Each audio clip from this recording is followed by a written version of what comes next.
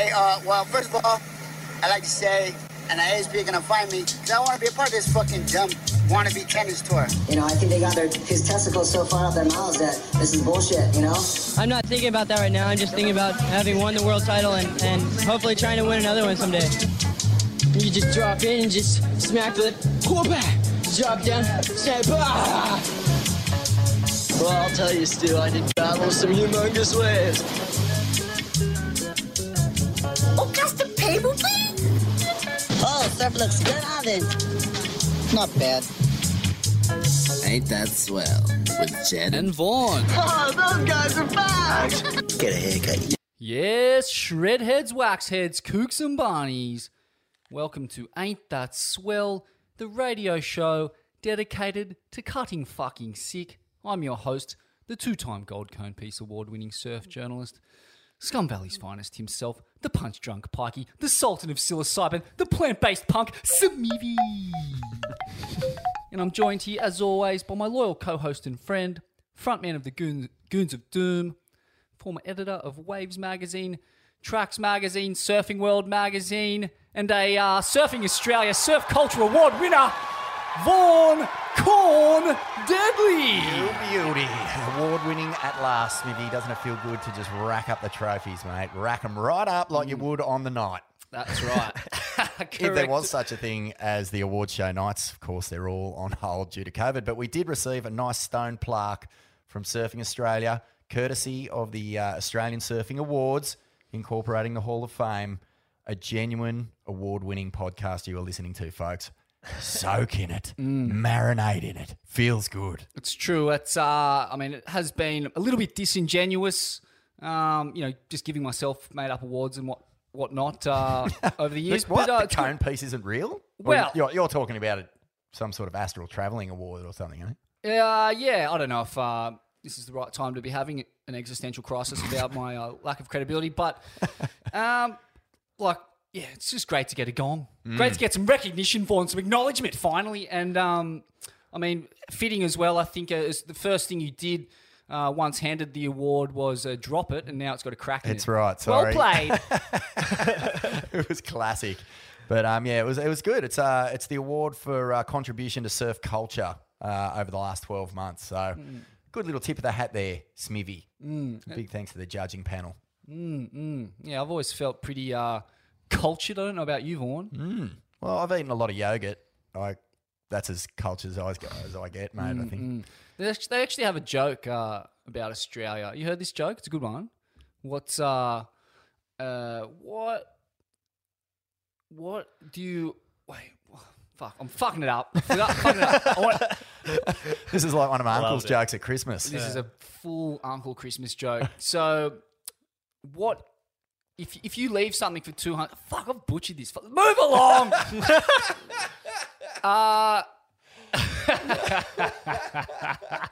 Great joke. Did you find that one in one of those what are those, what are they called, those things where you pull on either end at Christmas time? Bonbon. Full bonbon joke. We're full of fire this morning. Red hot. John Bon. And I'd love to welcome to the program one of the absolute dons of the surfing literati. He's been on the program many times before. Surfcore 2001. Welcome back.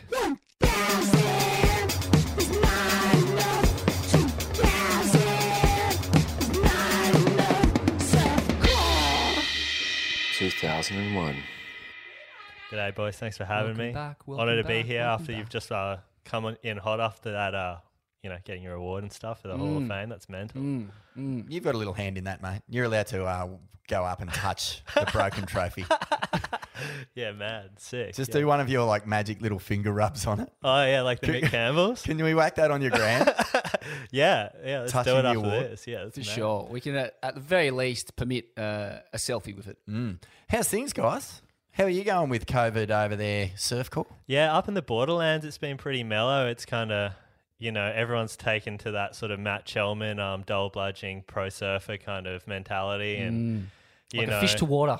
Oh, mate, it's been good. I feel like I'm 19 again, just fucking living off Billy's and meagerang and garlic bread and, just, shoplifting from Bilo and all that sort of stuff. So it's been mad, but Yeah, and people paddling across the Tweed Bar to go surf Fingal rather than to drive over there in their SUVs. It's kind of like a return to core values, and yeah, it's been good. How did the border shutdown affect you? Did it have a massive impact on your life? Like, were you able to get up to the sands and have middies of 4X gold? Or? Yeah, it's like they're real lenient. Hey, the cops, they just kind of just wave you through if you look like a local. They kind of just pulling over guys that look like kind of sus, or like if you have too many people in the car. But Bobby Martinez, he must really struggle to get through the border there, I imagine.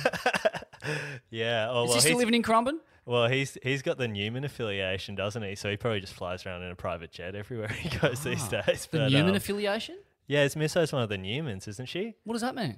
Like Newman, part like of the, concrete? Yeah. Oh, I thought you meant she the was 1% part of the 1%. The Newman dynasty from Seinfeld.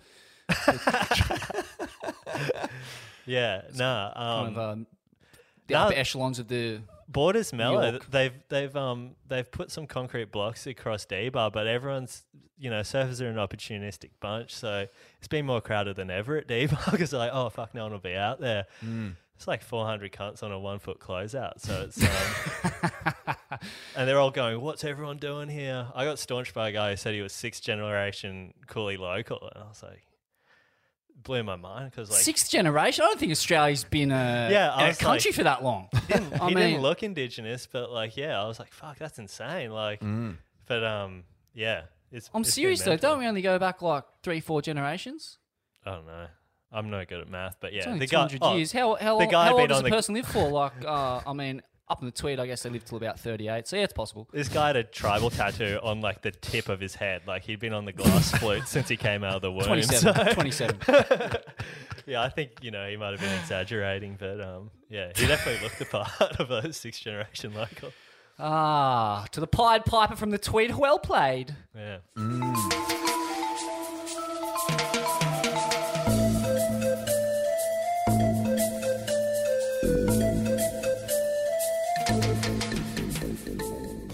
Vaughan, I believe you've got something to say. Well, I've been thinking about it, Smithy. I've been thinking about it for some time, and I believe that Ain't That Swell needs to doff the cap a little more to some of the movers and shakers in between eps. So I've decided to come up with a new section called the Swellian Team of the Week.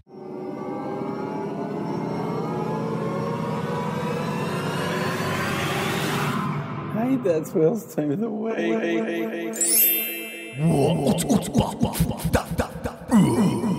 So what we're going to do is, with the Team of the Week, obviously Ain't That Swell doesn't come out weekly. It rarely comes out monthly, and sometimes it doesn't even come out bi-yearly. So I think that what we're going to just do is call it the Team of the Week, give it a theme, and run through in high spirits people who are either ripping in or having an absolute shocker in relation to whatever the theme of the week is.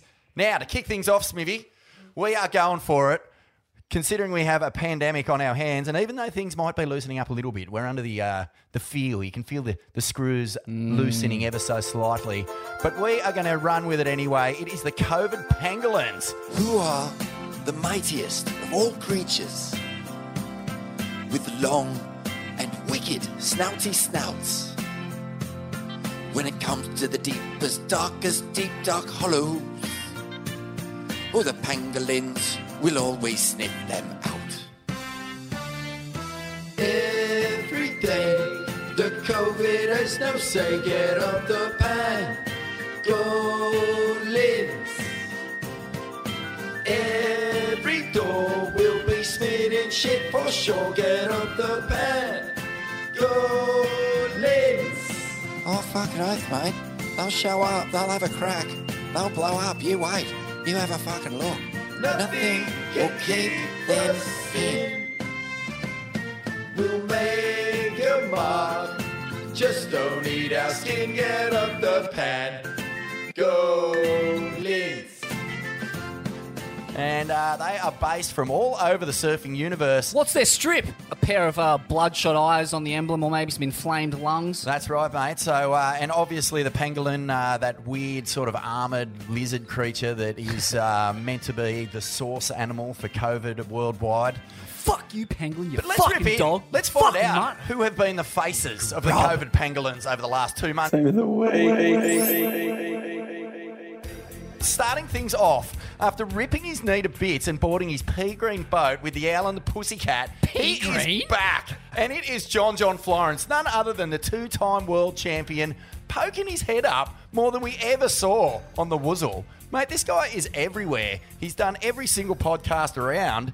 Mick Fanning talked to him on the Stab, Dave Proden talked to him on the lineup, and he's been cutting loose, boys. Well, one thing we've discovered about John is that he really does tap into Gabby Medina. He feels that Gabby is the spark that lights his flame. Yeah, he's filthy on the cunt. All the fuel that fires the inner competitive drive of John Florence comes from Gabby Medina. Comment.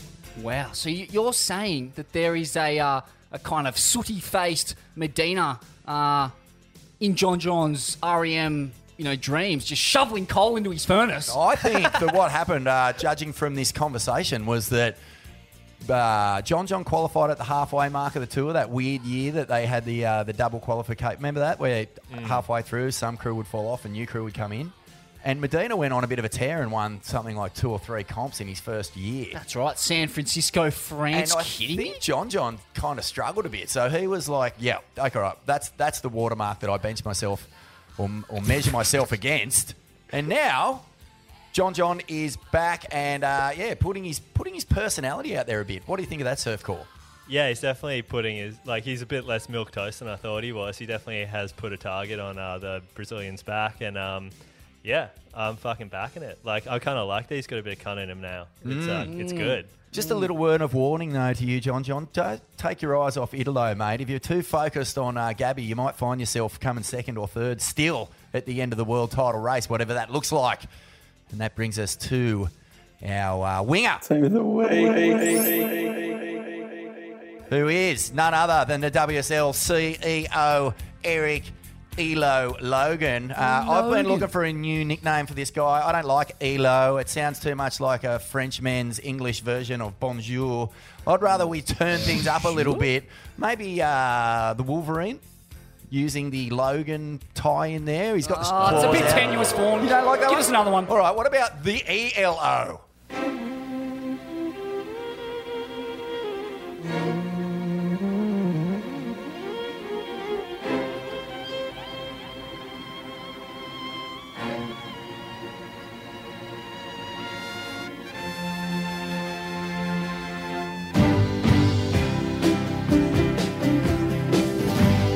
Sailing away on the crest of a wave, it's like magic. Oh, rolling and riding and slipping and sliding, it's magic. And you, and your sweet desire, you took me. Higher and higher, baby. It's a living thing. It's a terrible thing to lose. It's a given thing. What a terrible thing to lose.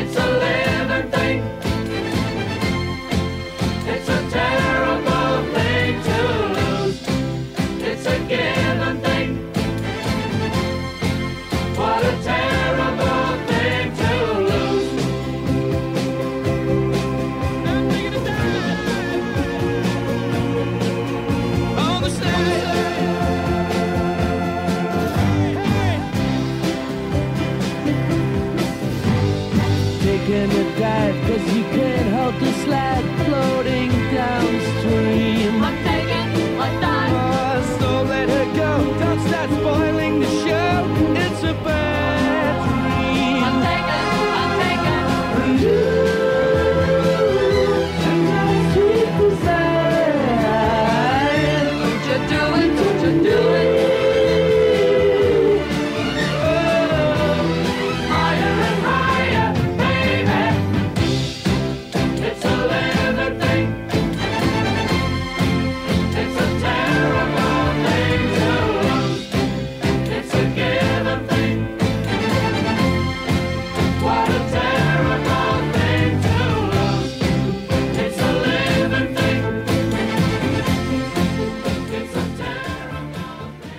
Because this guy is basically was a no-name in surfing a few months ago. All of a sudden, he has really gripped that mantle as the head of the Woozle, and he's everywhere. He's on every podcast except this one, and Lipped. They couldn't get him either.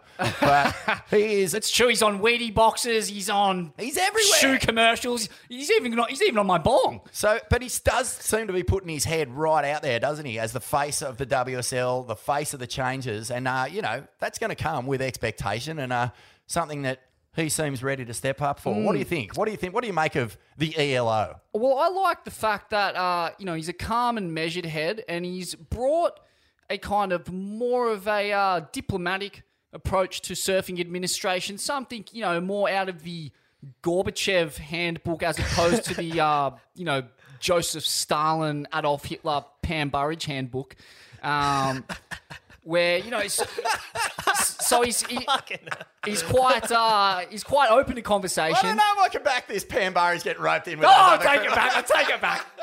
She's a queen. I love Pam. Oh, we love Pam. Come on. We've got a lot to say. She's a Swelliette queen. No, I'm taking the piss.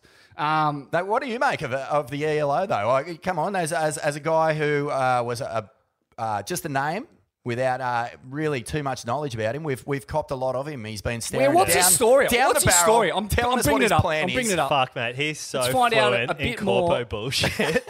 I've listened to a podcast with him, and I came out of it knowing less than I went in. It was so fucked. And yeah, just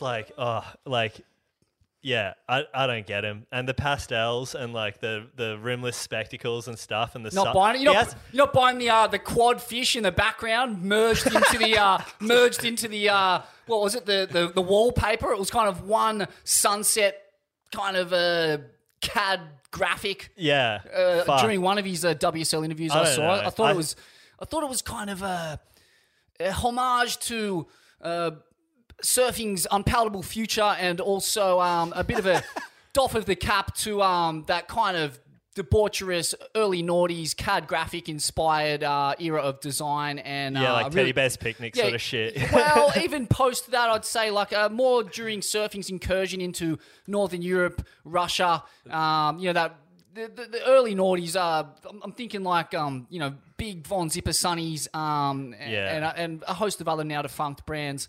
I don't know where all those brands went. I guess up people's noses. But well, look, there's a lot of stuff going on with the Woozle, and depending on what side of the fence you sit on, I can understand where you guys are coming from. But the changes that have been announced for the tour itself are big, and I think mostly positive. So I'm backing the ELO. Who is Logan? I'm backing him right now. I don't think I feel like Logan, as his last name's so fitting, because he does look like he's from the South Brisbane suburb of Logan, like this minted blow-in in a fucking sup and a fucking Lexus four-wheel drive. Oh, yes. Logan, for the uninitiated, is I guess it's a combination of, kind of well-to-do sellout capitalist bogans and warring islanders and Aboriginals, as far as I know. Is there an IKEA up there? Yeah, it's real Truman Show kind of suburbia, but he just, I don't know, strikes me as the kind of guy that gets his tires let down at fucking Sedges Reef Hotel or something. So. Wait. All right, I'm a bit slow on the research. It doesn't look good. No, it doesn't even have a Wikipedia page. Who is this schmuck running surfing? I mean, even fucking, I'm pretty sure even Surfcore's got a Wikipedia page these days. You got to be a real low-end administrator not to have a Wikipedia page. Well, he's in control. He's making big calls, and the head is out there. The neck is stretched, boys. Where it goes from here, we'll wait and see. Maybe it's a blessing, Vaughan, that he has such a low profile coming into this gig. Because he kind of has a humble approach. To me, I spoke to Ace Buchan and during the week talking about all these WSL, these remarkable WSL changes to the competitive format, which we will get to. And what he told me was that he had been, as I said, very diplomatic in pushing these through. There was a lot of input from the surfers, whereas in the past, when the WSL or ASP had tried to change things, it had been delivered as a bit of a fait accompli. That was Ace's words, quote unquote. Man. He's bilingual, Ace. And so, yeah, I applaud that. Give the surfers more control. Give them, no one knows competitive surfing and the surfing public better, I guess, than pro surfers. Look, I just think there's so much going on with the Wuzzle. It's hard to even just keep tabs of just all these new things that keep popping up. Personally, right now, focusing purely on the changes that are coming, which we'll get into later, I like it. I like where it's going. I like the methods that have been used to get it to this place. I think we're in for a new look tour that'll be really fun to watch. So I'm back in ELO. I reckon, or the ELO. Sorry, I'm not calling it ELO anymore. And I reckon we'll wait and see. We'll wait and see, Smithy. We will wait and see. Yeah. Well, I'm with you, Vaughan. I, for one, welcome our new corporate overlord, Eric Grogan. There it is. There's his nickname. What do you got? Grogan. Who have you got in this big team, Grogan. Smithy? Who's up front? Who's bringing it home for the forwards? Who's really putting a dent in the opposition right now in the COVID pangolins? Well, we've got the Lennox Head Locals. They've been making a bit of a name for themselves over the last couple weeks. There's been plenty of toing and froing down here in the Northern Rivers. Mate, they have taken this whole stay in your postcode zone to an entirely different level. The boys have fucking shut the point down heavily. And I'm talking about cops shutting down the car parks, not just putting the concrete barriers and the police tape across it, but actually standing there, handing out fines and pointing the finger saying, you head back to where you come from. Stephanie Gilmore, you blow in. I've seen them. The cops, mate. And if you choose to flout those laws and dash across the no man's land towards the point, they have snipers with AR-15s perched on the hills. I've seen surfers cut down as they're sprinting for the rock jump off. And I mean, it's a perilous rock jump off at the best of times. Oh, mate. Yeah. So it's been a total shutdown there at Lennox. There's rumours of fecal matter being smeared across the windscreens of surfers' cars. Fecal matter. And not just that, not on the windscreens, on the actual door handle. Someone has gone to the trouble to smear human feces on the door handle of someone's car, rumoured to be a 7-time world champ, can't confirm. Second to that, why stop at just the door handle? If you're going to do the windscreen, the door handle, why not head back to their place and smear a bit on the doorknob? What about get on the inside and maybe a few on the cupboard doors or on the toaster trigger? Get your corn right up on that thing, smear a bit of feces right on there, and maybe even get into the bathroom and stick a toothbrush right up your dog. It's a classic. It's a classic. Yeah, it's a...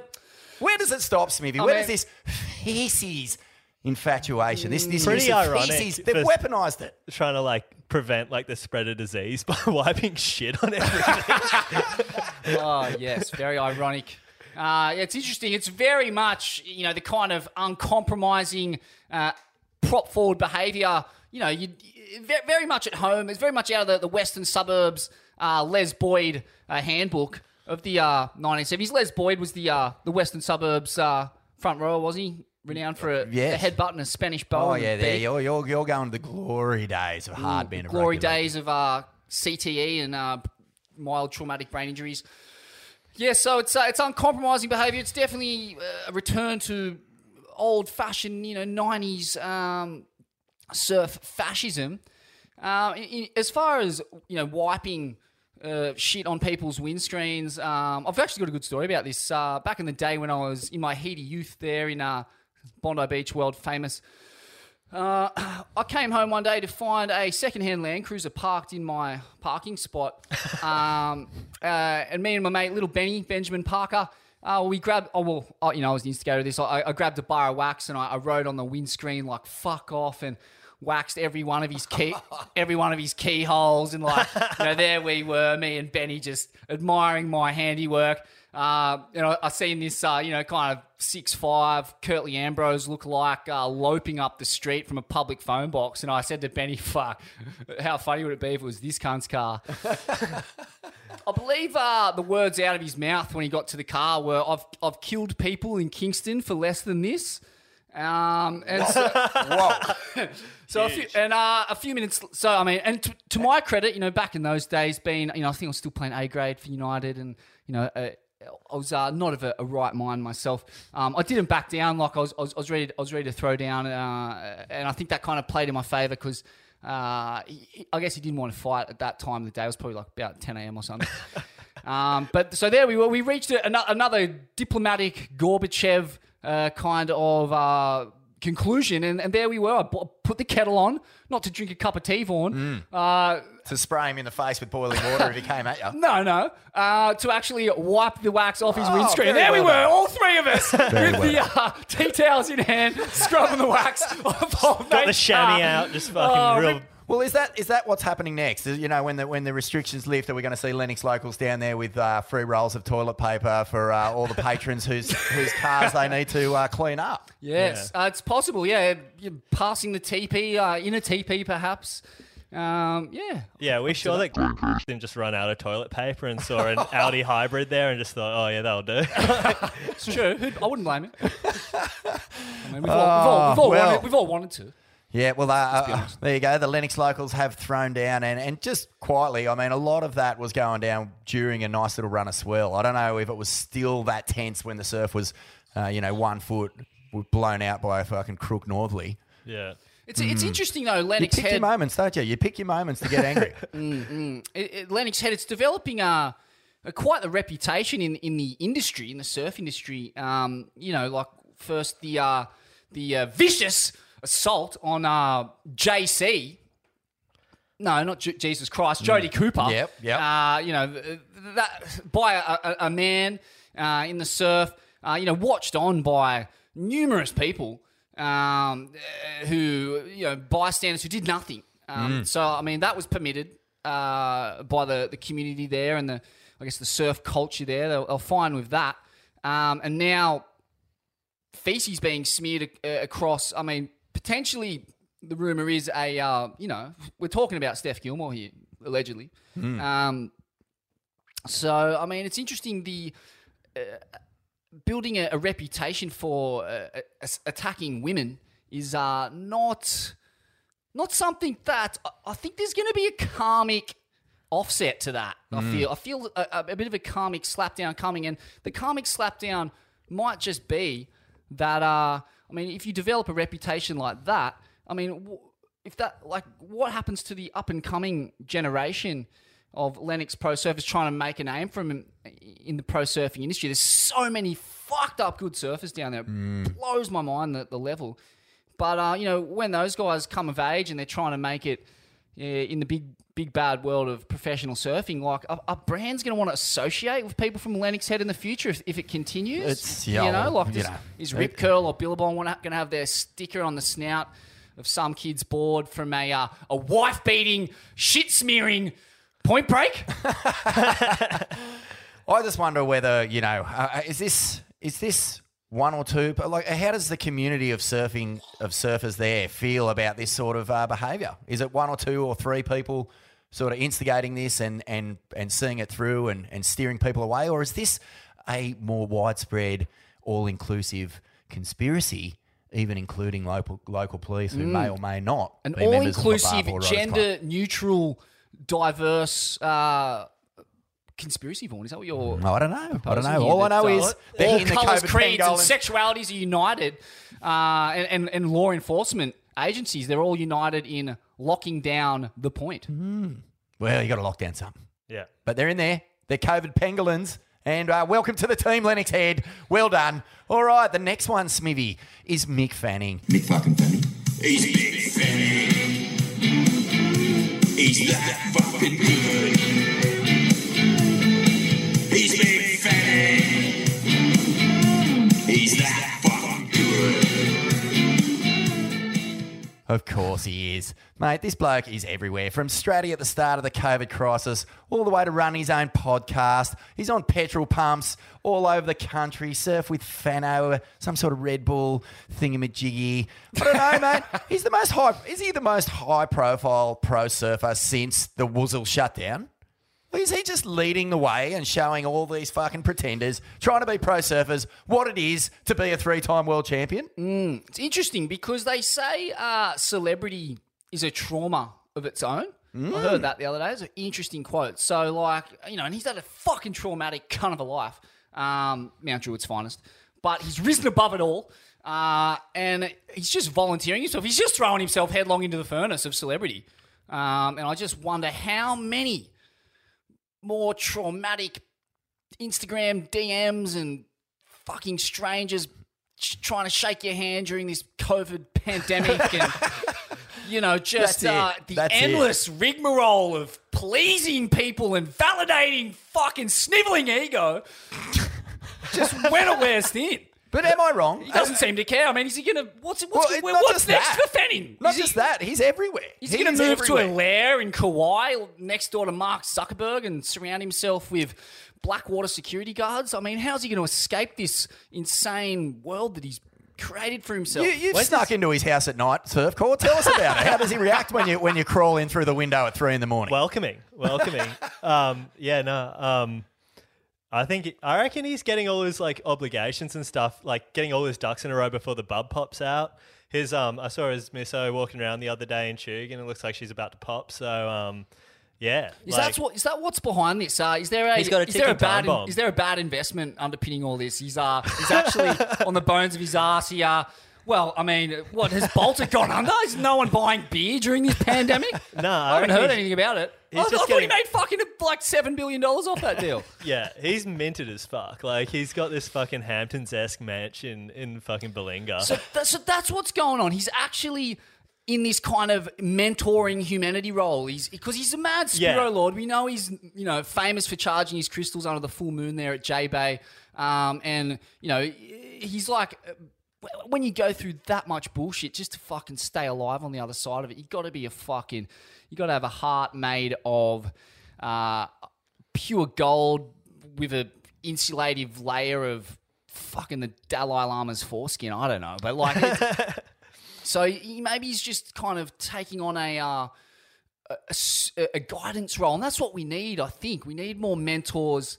And spiritual advisors in the Western capitalist world, because we're fucking all at sea, mate. We are baffled. We are Scoobied by this fucking late-stage capitalist American shit show. Yeah. Well, what do you think, mate? I mean, to me, I just can't believe that, you know, we're so lucky that in this era where pretty much 90% of the Wuzzle top surfers are invisible. I mean, we get a lot of our entertainment from watching those comps throughout the year, and who's the fucking guy at the top of the tree, bringing out the clips, talking to the pros, getting his fucking mug out there? It's the master, the lord of all that is core, Mick Fanning. How fucking good is he? Mount Druitt's finest, the battler of battlers, the battler's champ. Kidding me? He's that fucking good. He's big Fanning. He's that fucking good. Now, Smithy, I know you've got... What about you, Surf Core? Who have you got in the team? You got a running back there? You got a couple of I've got bench warmers? What do you got? I've got someone playing the outer field of Instagram at the moment, and that's the Pangolins, Kelly Slater. As expected, Kelly has continued to post vague and contrarian riddles about his feelings regarding COVID on Instagram. Is it a hoax? Is it Bill Gates? Should we protest? Should we reopen?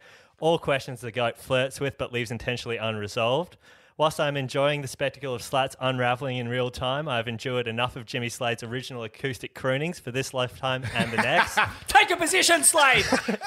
Recently, while tethered to the hive mind of the 5G government hive mind, Slade has meandered down the M1, during the nationwide lockdown and was met by staunch locals at every local beach he went to between Elephant Rock and Avalon. Lennox locals have led by example, practicing social distance and patience, and elected not to cave his fucking head in, but verbally direct him back to his Floridian postcode. Kelly, underperforming. I'd say pick a lane and stay in it. Are you going to isolate, or are you going to just go hell for leather and surf everywhere you want? Good question. Yeah. Good question. A mysterious inclusion into this COVID pangolins team. There's kind of a couple of people though that are like think that because of their means that they're kind of above the lockdown. Like I've seen fucking Italo Ferreira surfing D-bar wall, and Kanoa Igarashi apparently attempted to surf in Portugal, had his tyres slashed by the local community there, because I believe everyone's. I mean, this is. This is all allegedly. Let's say allegedly, big allegedly over this, because this is being fed about 27th hand through our Instagram page. But yeah, I get what you're saying. It's true. yeah, well, fucking Transatlantic Surf Mission. Like I know he has a home there and a home in fucking Cali, but that's fucking bullshit. Like doing that during the COVID crisis. How did he get to Portugal? What have they got? Hovercrafts or something? I don't know, like a repatriation flight or something. But fuck, I reckon a repatriation flight. You can play that card. America's just a fucking swarming maggot-filled swamp of self-interest, Getting your fucking hypocrisy and double standards. Getting your tires slashed when you fucking go. When you go back to Fukushima. Yeah. Play your repatriation card there, you Russian. Yeah. Anyway, fuck, you get your just desserts for thinking like you can do that shit. Like it's bullshit. Yeah. Anyway, he's not above the law, and it's not cool to do that. So Kanoa, you got to go. And whatever the fucking bitter Spaniard vigilante that slashed the tires with a fucking rusty shank, got to stay. Love you. Yeah, all right. Well, we'll give him a spot on the in the front row, maybe as a filthy little hooker who doesn't mind an eye gouge, Smithy. The Anthony Milky Watts of the Pangid COVID pangolins. Remember Milky Watts? Everyone remember that guy? No. Oh, this is a great story. Anthony Milky Watts. He's kind of played a bit of fringe. He's NRL kind of fringe first grader for the Chooks back in the day. He was a mate of a mate. He followed the natural trajectory of the fringe rugby league player from I'm assuming some kind of lower socioeconomic background. Played for the Cowboys. He infamously knocked Robbie Farah out in that brawl. Yes, Remember that? Just a full-blown uppercut out of nowhere, dog shot. It was one of the most classic to and fro's in rugby league, like modern history. Fucking... Walesy. Asher Wales fucking nuking my stream of consciousness. Thank you. G'day, Asher. Yeah, and then Robbie Farah comes back on the field and squares up with him. The Leichhardt Wanderer gets his own back and fucking tramples on him in the scrimmage. Fuck. And then Watts ended up playing park footy in the Tweed, joining the Comancheros or some such bikie club, and biting an opposition player on the penis in a game. So that's a nice little tangent into the sport we all grew up watching and continue to love. But back to surfing and the pangolins. Yeah, okay. You've got one here, Smithy. I believe it is property developers. Yeah. How do they make the team? What's going on They here? slot into the team as that gimpy fucking water boy that everyone spits on and pisses on in the change rooms, or perhaps even the kind of the GM that everyone despises. Yeah, they're up in the head office. The Jerry Krause of the Pangid Covalins. If you've been watching the Last Dance, the Michael Jordan documentary. Oh, jeez, he's good. So I guess property developers. I mean, look, they are fucking everywhere, these cunts. And to be honest, like it's complicated, but because obviously people need somewhere to live.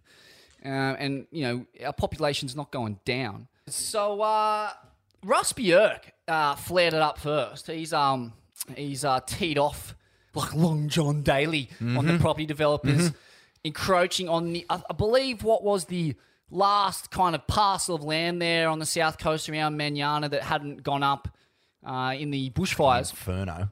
As an inferno, yeah. And interestingly, it's gone. It's deleted. We don't know why. Whether some hired goons have been sent down to... maybe he's fucking got his head full of concrete and he's just... sleeping with the fishes. Yeah, sleeping with the fishes out there around Depot. Mark my words, they fucking got to him. Yeah, it's possible. Allegedly Abe Saffron and Juanita Nielsen, I believe, the King's Cross journalist who the opposition to the property developing going on in the inner city. Oh, fucking oath they did. They never found a body, mate. So you go up against... here's the thing. I wrote about housing and property for years. Here's what I learned. Or here's what I kind of... Yeah, I kind of knew this, and I learned it in a more intimate detail. When you're going up against big-time money, at some level, there's gangsters in there too, in the mix. And I won't name the ethnic group that runs concreting in Sydney, but they're skitsy. And they got fucking big old machine guns, and they've got their fingers in a lot of criminal pies out towards Greenacre and Liverpool and those western suburbs. So, man, when you're working in the city in that environment, yeah, you got to be real careful. I took my name off some of the stories I wrote because that Juanita Nielsen story kind of has trickled down through the generations. We all know what happened to her. So perhaps he's a carcass, but I think not. I think they're a bit more moderate down there on the south coast of New South Wales, and he's deleted that Instagram post flaring up greedy property developer swine purely. They used his image. They used his image on their website. That's one of the core issues. That's a fucking dog shot. That's a full dog shot. I mean, like, imagine that. You're against it in every form of being against something, and you get on their website and there's a surf shot of you sort of celebrating the area and the development that's going to take place. I mean, that would you'd be rolling around in a fit of fury, wouldn't you? Absolutely. Surely. Absolutely. It's outrageous, abusive. What do you call that shit? Licensing or whatever. I mean, he's using his lemon spread to spruik something that he's absolutely mortally and morally opposed to. It's the kind of just mad, self-serving gibberish you'd come to expect from the fucking lowest industry on the planet. But, but I don't know, man. Well, let's go through Doherty's anyway. Here's what Doherty had to say. There you go. Oh, you got it. While we're on the subject of batshit crazy residential developments, the West Byron 470 lot estate has crawled out of the ground and is headed for the courts. Byron Council, 5,000 plus written objections, and the Northern Region Planning Panel have all knocked it back. But who'd believe it? The developers have simply headed to the courts. Where to start with this shameless money grab? Having spent several years stuck in traffic on Ewingsdale Road, that's the road going into Byron, I know that adding another 14,000 car movements a day will cause daily falling down gun rampages. Everyone will slow down, but nobody will be fucking chilling out, I can assure you. Then there's the fact it will be built on a floodplain that needs 1 million cubic metres of fill to build in. It bulldozes koala habitat and flushes stormwater into Belongil Creek. Nobody in Byron, apart from the developers, want this to happen. And if Byron wasn't officially dead beforehand, it certainly will be if this goes ahead. There's hope, however. You've got 2 days to lodge another submission against this colossal turkey. Head over to byronresidencegroup.org and there's a bunch of info to help you out and address to send your submission. They're due by Thursday, May 7th. Today's Friday, May 8th. This will probably come out in another month's time. That's the secondary land development that's going on in West Byron. Obviously, a town that is already just suffocating on transient visitors and fucking endless, ruthless growth. But the big caption you're looking for is this one, which is in relation to the area you were speaking about where Russ is from. On Thursday this week, the last remaining unburnt parcel of bush adjacent to Manana, Conjola, Bendalong is due to be felled to make way for a housing estate. Manana Beach Estate is being developed by Aussie Homes, who intend to push ahead despite the rest of the area being razed by fire earlier this year. The land is the last refuge for native birds and animals, with the adjoining forest still recovering. Local protests have been dismissed by Shoalhaven City Council and the Liberal Party New South Wales. And so unless there's a lot of noise this week, the chainsaws are going to rip on Thursday. That's yesterday. Now, I think there's been a development. I believe that the development, see what I did there? Fuck, it was good, man. The communities are suffering down there. It's not too late to do the right thing and hit pause on this. What are our chances of stopping this absolute rapage? Well, let me pristine bushland. Let me just update this because we're famously on point. yeah, maybe this is why he's taking it down. Russ, New South Wales South Coast bushland that survived fires given reprieve from bulldozers 1 day ago. Oh, thank God. Wednesday, Okay. May 6th. Phew. Developers The fury. of site at Manyana agree to put work on hold while negotiations with the Shoalhaven Council and state government take place. Well played, Russ, the people's champ, sticking it to the man. Man, that was full circle. Yeah, it wouldn't never have happened though happens. if we didn't podcast about it a week later. I'll say this though, it's complicated. Like I said, people need somewhere to live. I think that the big problem is, this is something I picked up as I was writing about property development and the development of inner city, my home, Sydney, which just got fucking rinsed with high rises, like just psycho shit, mate. There's no infrastructure to cope with the fucking thousands of shoddy high rises going up and all of its residents and cars and that. But the point is, people do need somewhere to live. It comes down to urban planning and design. These are concepts very foreign to property developers. These are concepts that belong to architects and university professors. So you need to carefully grid out and lay out cities and country towns before developing them. Otherwise, they don't fucking function. They're a nightmare of traffic jams and shit. But at the same time, people need somewhere to live. Like, there's fucking 2,000 permanent residents a week coming into Australia to live, to stay, on what is one of the highest skilled migration programs in the Western world. Where are you going to put them all? You got to put them somewhere. Like, I guess they're putting them in Sydney and Melbourne, but then the existing residents in Sydney and Melbourne are going to fucking run from those cities and start to populate coastal towns.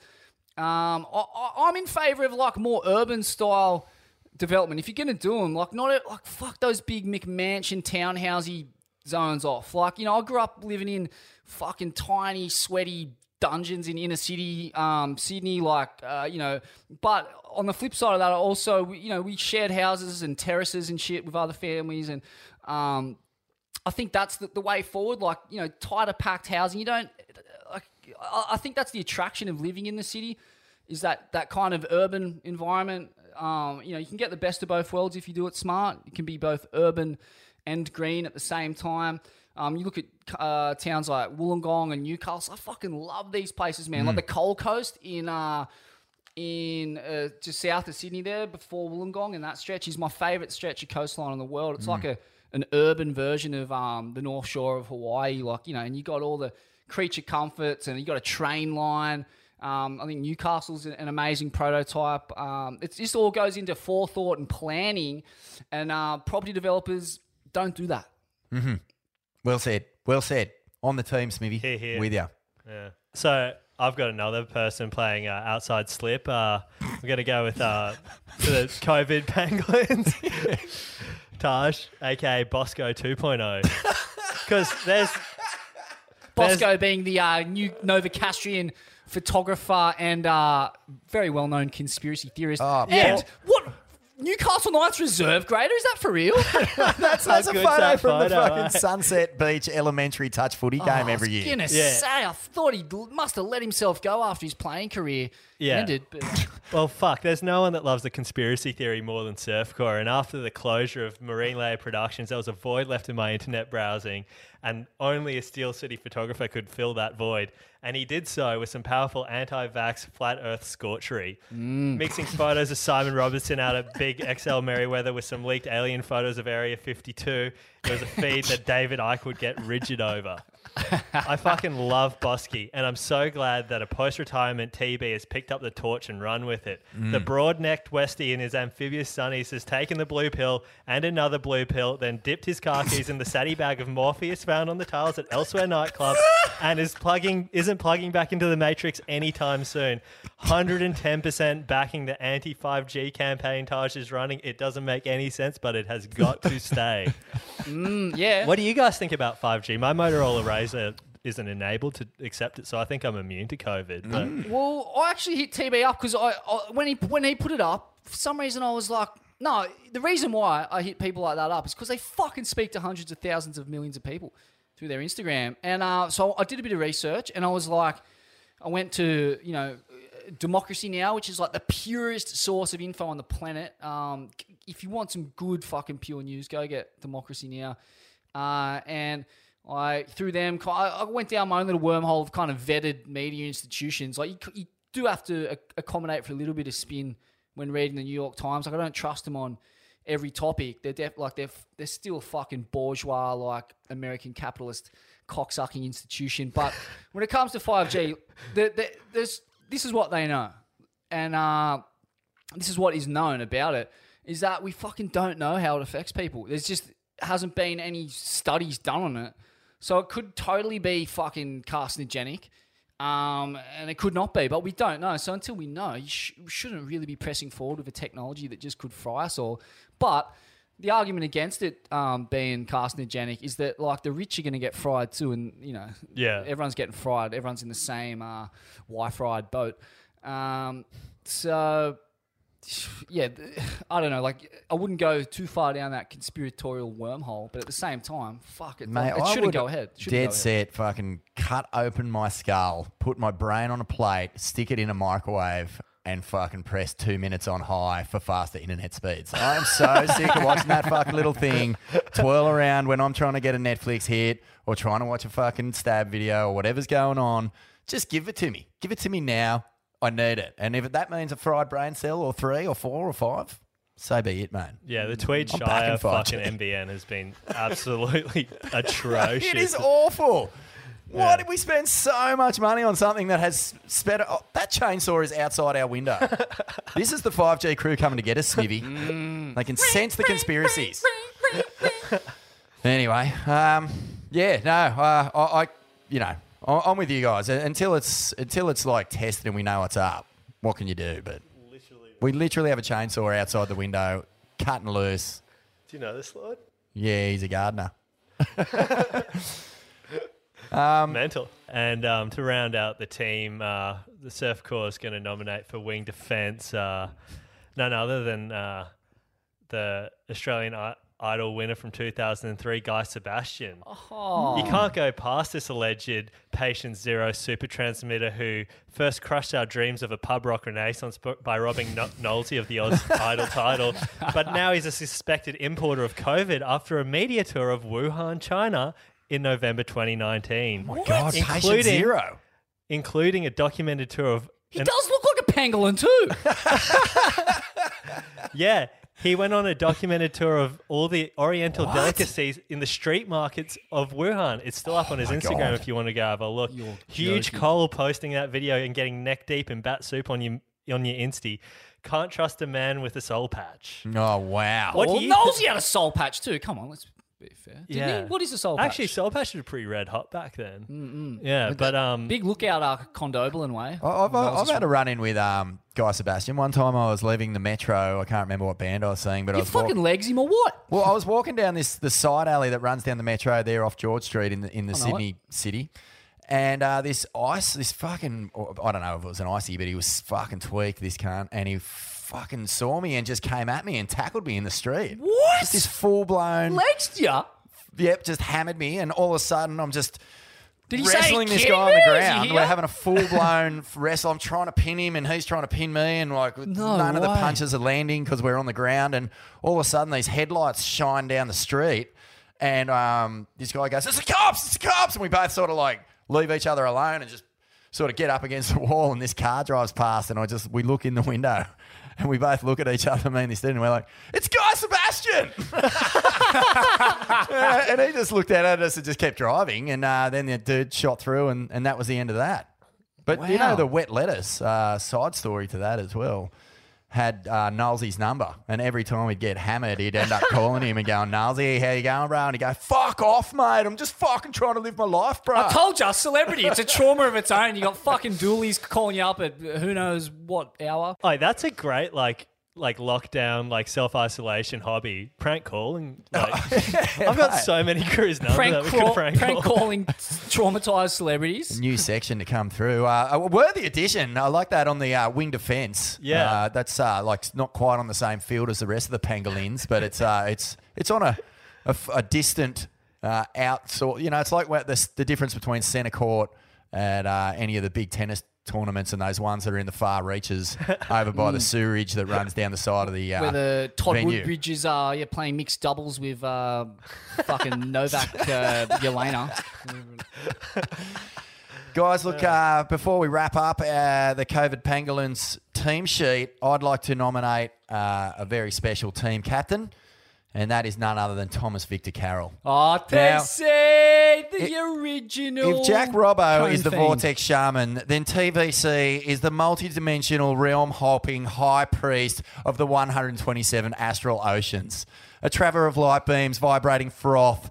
He has managed to make the vehicle we travel in, this vessel we inhabit, this sack of skin and blood and muscle and gristle and sinew, into a beacon of peace and simmering frothy goldenness. And using the power of the mind and breath, he has transported all of those who attend his daily 5 a.m. meditations live on the IG. Get on it. Wow. I'm there what? every morning with Cute. him, 5 a.m. That's Eastern mental. Australian Yeah, Standard Tommy, Time. you've been waiting for that. Oh, mate. Poor Lord, spiritual guidance master. He will help transcend you, Jed, and all you Swellians to one of the far dimensions. And I think he is the worthy team captain of the COVID Pangolins. Well done, TVC. We love you. All Mental. hail the Lord of Core. And we're going to speak to Tommy. Actually, we are going to drop in an interview with Tommy right now. Yeah, big fella. Namaste, Tom. Namaste. How- Namaste. Funny word, huh? How are you, mate? Yeah. Bloody good. Mm. No doubt you're good. You're on fire, bro. Yeah. What's the story, mate? Have you finished with the morning meditations, or that was just a 30-day thing? That was a 60-day. I did 60 days just to sort of, get people humming a little bit if they wanted it. And they were inquisitive over that time. And then I reduced it down to 3 mornings a week, Monday, Wednesday and Friday. So I'm still doing the 10 minutes breath-based on stage 1 meditation, we call it. And I'll just tow everyone through the 10 minutes at 6 a.m. till 6:10. Mate. I might shift that over to an afternoon meditation maybe in the next couple of weeks. I'm not sure, but I'll just keep it going. Mate, you got to. Really gravitate toward it, yeah. It's the best way to wake up in the world. Oh, yeah. It's better than diving the ocean. I didn't think anything could beat that, but it honestly just sets you up for the day so differently. Yeah, it's a nice way to come from ourselves, rather than, always jumping out. We tend to, as creative kind of, that endless kind of creative force is inside. It's actually back in there, kind of not out there, right? Oh, man. It's just yeah. It's amazing. Pretty cool. Yeah, it's beautiful. So we're going to talk a lot about meditation in the live episode that we did with you. I think there's quite a bit in there, but do you want to just sort of steer people through your journey with it, how you came to find it and what it's done for you personally? Right now? Yeah, just when did it sort of appear in your life and what impact did it have? Did it work straight away, or was it something that? When I came into recovery from fucking drug addiction, I was Jats crackers. I was my mind was just mental. I was upside down, sideways. I'd been kind of toxifying my body and my mind, but and it was just non-stop. And when I went into treatment, which I spent 6 weeks in 2006, at the end of 2006, in there and already in the 12-step program, I'd seen in the 11th step they talk about the prayer and meditation as a part of the maintenance of a program that will help us recover. And recover from this state that we were in into a more coherent state.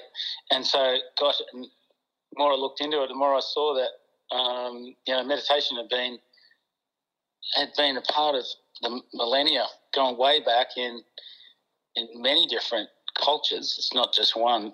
It's just many, many different cultures. So humans had seen that the mind could be worked with regarding the deeper part of ourselves.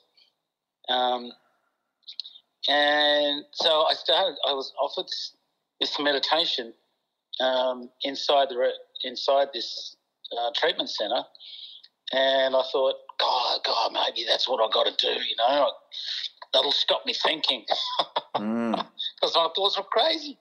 So I thought, okay, I've got to do this meditation thing. I'll never forget it.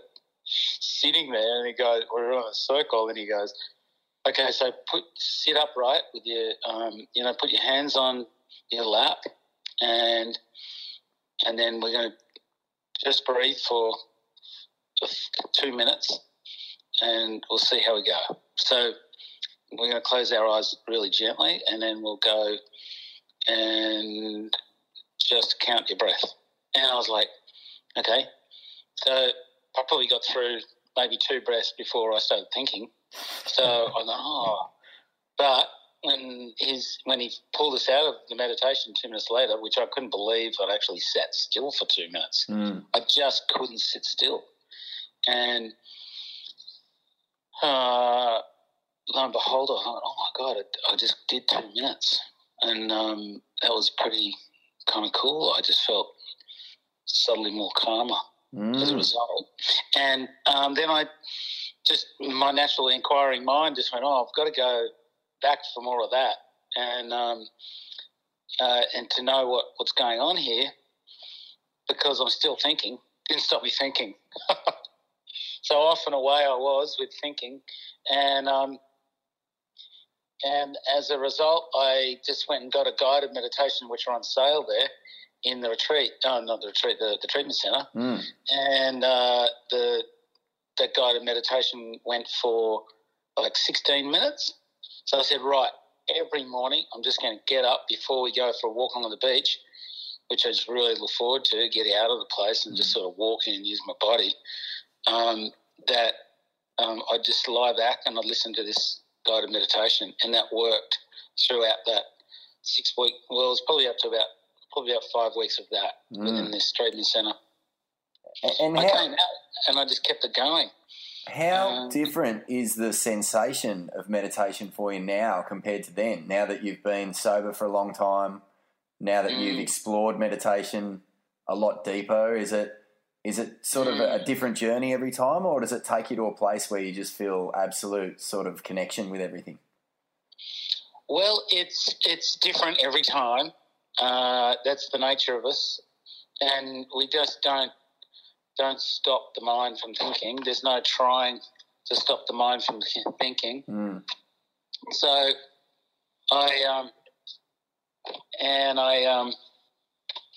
just going to go into the car. Just started, so stay with me. No worries, man. I'm going to go over to the car here. And what is, there's stages really what we do. It's like just evolution in itself. You start to tap into being a part of the evolutionary process, whereas prior to coming into recovery, I was kind of more into the evolutionary process, I'm kind of the opposite way. So when I started, being more kind of ready to go to different places with the meditation, I was sort of open to listening to people who had done many years of it, and they said, look, Tom, you're doing guided. Why don't you let the real stuff's in the silent meditation and really getting to go deep for the deeper experience of yourself. So I started to take cues from people who are practicing that Buddhist meditation, and that took me to the breath. And that I did that until about 4 years ago. And then I was looking for that practice went from, usually I never had a timer on that. I never put a time. limit on that, so I'd sort of go out somewhere between. But I was very committed to it every day, no matter what, really. Probably just one every few months, bit of travel or something. But I stuck with it because I could see the result happening, and that was. I was just starting to see in certain, parts of my life I've become more aware. I started to become more aware that I had a gap between my first thought and action. And that was started to become really clear. That I was meditating between, 30, 40, sometimes a bit longer minutes each morning. I'd sit, and it was instructed to me. He said, look, this one guy actually is from Hawaii, and he said, sit, pick it up, wash yourself off, face off, make sure you're awake, and sit upright, could be in a chair, wherever, and come to and slowly, release the body's tension, relaxing the body into the chair, and then slowly close your eyes, come to the breath, tension on the breath, and count the breath, and that was, and it doesn't matter whether you've got ADHD or whatever, just do it, no matter what. That's what kind of got me on the silent meditation. That's where it came to. About 4 years ago, I started to come down to around about 10 minutes lying down in the bed. I thought something's going wrong here. I've been through a few big changes in my life, which I never thought I could do. I thought, no way I can pull this chain. But lo and behold, I've kind of got through these changes. And then that moment about 4 years ago, I just went, and during using, alongside the meditation, I was using prayer, which, to be honest, I probably never prayed in my whole life before coming into recovery. But maybe the only time I'd ever pray was when I was fully in the fetal position in something. I'd go, there must be another way. God, mummy, help me in that space, but never on a regular basis where it'd be a simple prayer, connecting with, whoever it might be for you, whatever it might be God, if you want to call it, but it can be anything. Yeah. And so I actually remember saying, help me, be open to a new way. Because I knew that I could, at that point, 10 minutes lying down in meditation, it was been such a strong gift for me to have it in my life every day at that level of practice that I was used to, slipping away. And that was when, like a couple of days later, I was just walking through my hometown there at Avalon, and lo and behold, I met this person was beaming with his kid and looking at me from one of the cafes, walking down the main drag, Saturday morning, a lot of people out, and he was beaming at us, and he spoke to me, I want to say hi to me, so you all right? He's like, okay. Oh, you're Tom Carroll, aren't you? I go, yeah. How you going, mate? My name's Marshy. Here's my kids. Hockey is there. Look, I got 2 hours. You're raising money for this friend of ours, mutual friend of ours, who's become quadriplegic. Last night I gave money for a 2-hour less surplus, and for my kids, can we? I'm down from the Hunter Valley. Can we kind of claim it for tomorrow? Because I've got to go back. I might not be back for a couple of months. I said, hell yeah, let's do it. So that's kind of funny, Anyway, I went down to Kitty's Court on Palm Beach, 8 a.m. Down to the kids. I was walking down the beach with him and the kids jumping around, rocking to go surfing. And I go, so what do you do? And he goes, I'm a wine maker, but my main thing is on the meditation section. Oh, come on. Boom. Perfect. But this is the sort of thing that starts to happen as a result of just sort of becoming quiet enough to kind of listen. Yeah. You know, be fine, to be able to listen to something, that's going on that's kind of light. If we're really, really super busy in the mind, we miss it. For sure. Yeah. You know? No, the signs are there, man. The signs are there. Yeah, that kicked off my last 4 years of meditation in the Vedic meditation kind of technique, 20 minutes twice a day. Yeah, mate. Look, I think I've tapped in with you in the mornings, and the one thing I love is just that you make meditation feel like it's not some daunting thing that someone who's never done it before can't do. You know what I mean? Like that's so cool. That's beautiful. Yeah, you give a really nice, really mellow ramp into a really controlled and wonderful experience of meditation, I reckon. And thanks for that.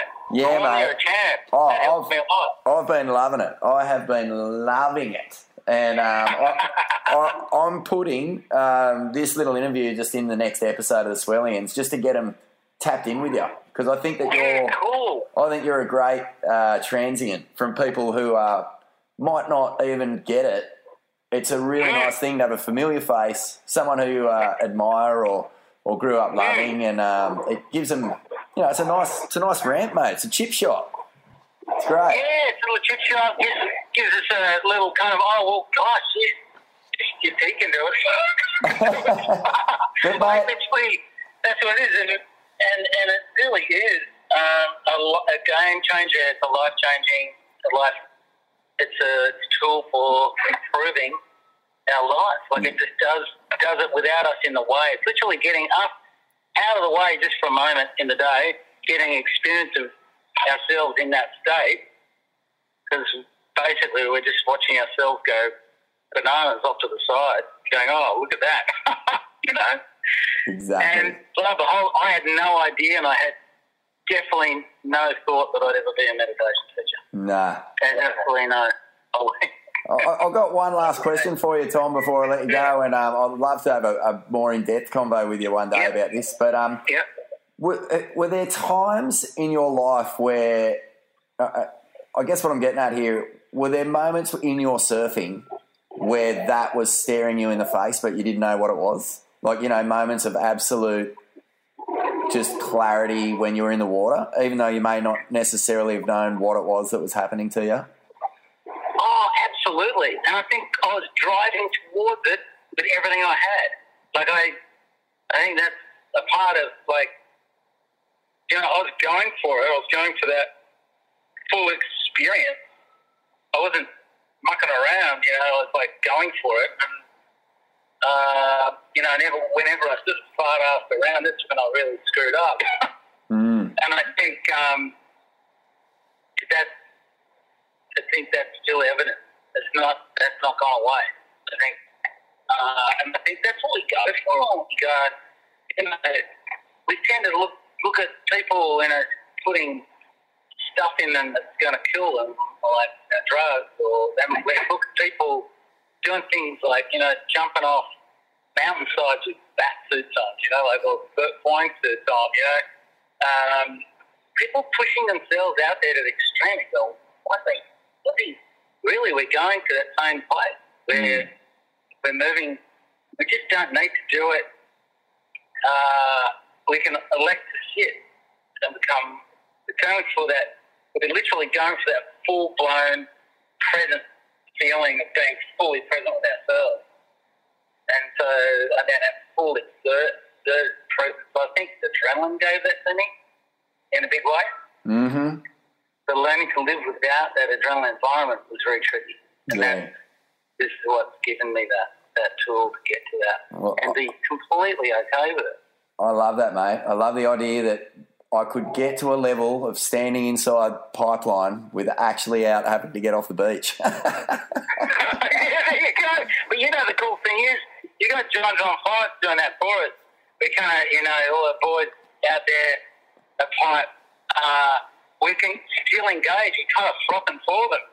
When we get the froth, I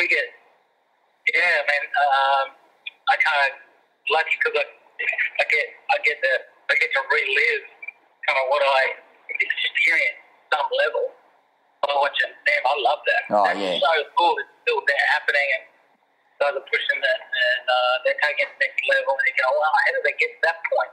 You just go, but that's evolution. It's so cool. It's just happening. It is, mate. It's beautiful. Good on you, Tom. Hey, thanks so much, mate. And yeah, I will be seeing you. There you go, boys. What do you think? TVC. Yeah, that was just such a great interview, and it's little wonder why we are the 2000 and was it 20 or 19? We won that award. It says 2020 on the trophy, so no, let's just little roll. wonder that we are the 2020 Surfing Australia Surf Culture Award winners. It's just hard hitting surf waffle like that, Vaughan. Watch these meditations. Like, is he running like wetty trunks and a Gath helmet and got a bit of incense burning in the background? Mate, or is he in actually all linen? He taps the "Ain't That Swell" up late tone almost too perfectly. I sit there with him in the dark. He sort of takes you on a bit of a journey about how meditation is helping him. The vibrational sort of harmonic locks that bowl it's kind of opening up. thing, Yeah, it's incredible, mate. I highly recommend it. It's like Smithy and I have talked about the Wim Hof method and how that can save your life, literally. And one of the Swellians, actually, I'm going to pull this up in a second, but Tom Carroll's in that same zone. That's why he's the team captain. Like the mental health and the positive vibrations it brings to start your day with that sort of internalizing, but in non-judgmental way is fucking incredible. Get on it, mate. I recommend it, especially for you to surf core. Thanks, mate. Because I think late era TVC, like you said, in the short john, It's Gath red helmet. hot. Yeah, Fuck, that's as good as it gets. 4:45. No, what would it be? 4:30 wake up, straight into a 4:35 Wim Hof, 10-minute guided breathing routine, which I've shared on my Instagram. Go and have a squiz. Straight into a 5 a.m. TVC meditation. Straight out there for the early bird catches the worm. Couple of cones. You fucking tick so many cosmic boxes before you've even had your fungus smoothie. Yeah. Cosmic boxes is something you're well experienced in too, isn't it, sir? Yeah. And I'm fucking keen to tap into that. Yeah, That's tap in. mental. Speaking of cosmic boxes and fungus milkshakes, it's fucking It's Fungus Friday. I'm on the Fuddy Man microdosing program, and I tapped in this morning. So, I just thought I'd let you all know that I'm slightly under the influence of psilocybin. Oh, I back Very it. mad. I remember 4 doing days. microdose Mondays at work once, and that was pretty red hot. I had never felt so connected with my colleagues, and it was really cool. And I wasn't tripping, but it felt real special. It's very nice. I just want to, Smithy, just to before we leave the pangolins convo, Swellian from Kangaroo Island, who I've lost the message, but he was in a house that had 4 or 5 family members who were infected, and he Wim Hofed his way through it without copping it. I believe it. He actually immunized himself purely with breathing, purely from listening to your direction and steering him into Wim Hof. So a big shout out there to the KI legend who got on that and fully beat the COVID by breathing. Because like as we mentioned, and you got to listen to it, the Coronavirus Survival Guide, Wim Hof and Russell Brand, it lowers inflammation in the respiratory system, and that is what COVID, that's how it kills you. It creates an infection and inflammation in the lungs and respiratory system, and which leads to them filling with fluid and you die. So you do that and you're good as gold. Magic. Just breathe like Wim Hof the Huff. There you go, boys. I don't know how long that was. It was meant to be 30-odd seconds. It went for about 4 hours, but that is the COVID Pangolins. What team will we have next time? Up the Swellians. Finger buns are just sitting in a room. They're sweet and sticky and absolutely delicious. Finger buns, feed your face into finger buns. Number 5. A very mad surf film from Stab Magazine, for whom the Atolls. I'll remember that day forever. 2, 3, 4 barrels on a wave. It's just the best section of my life.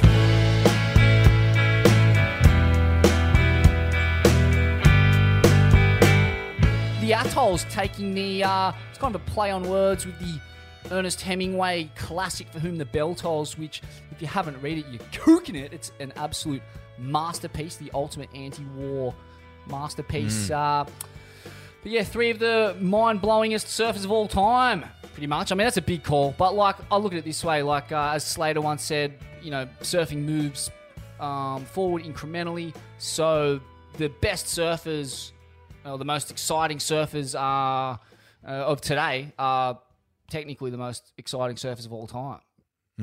Right?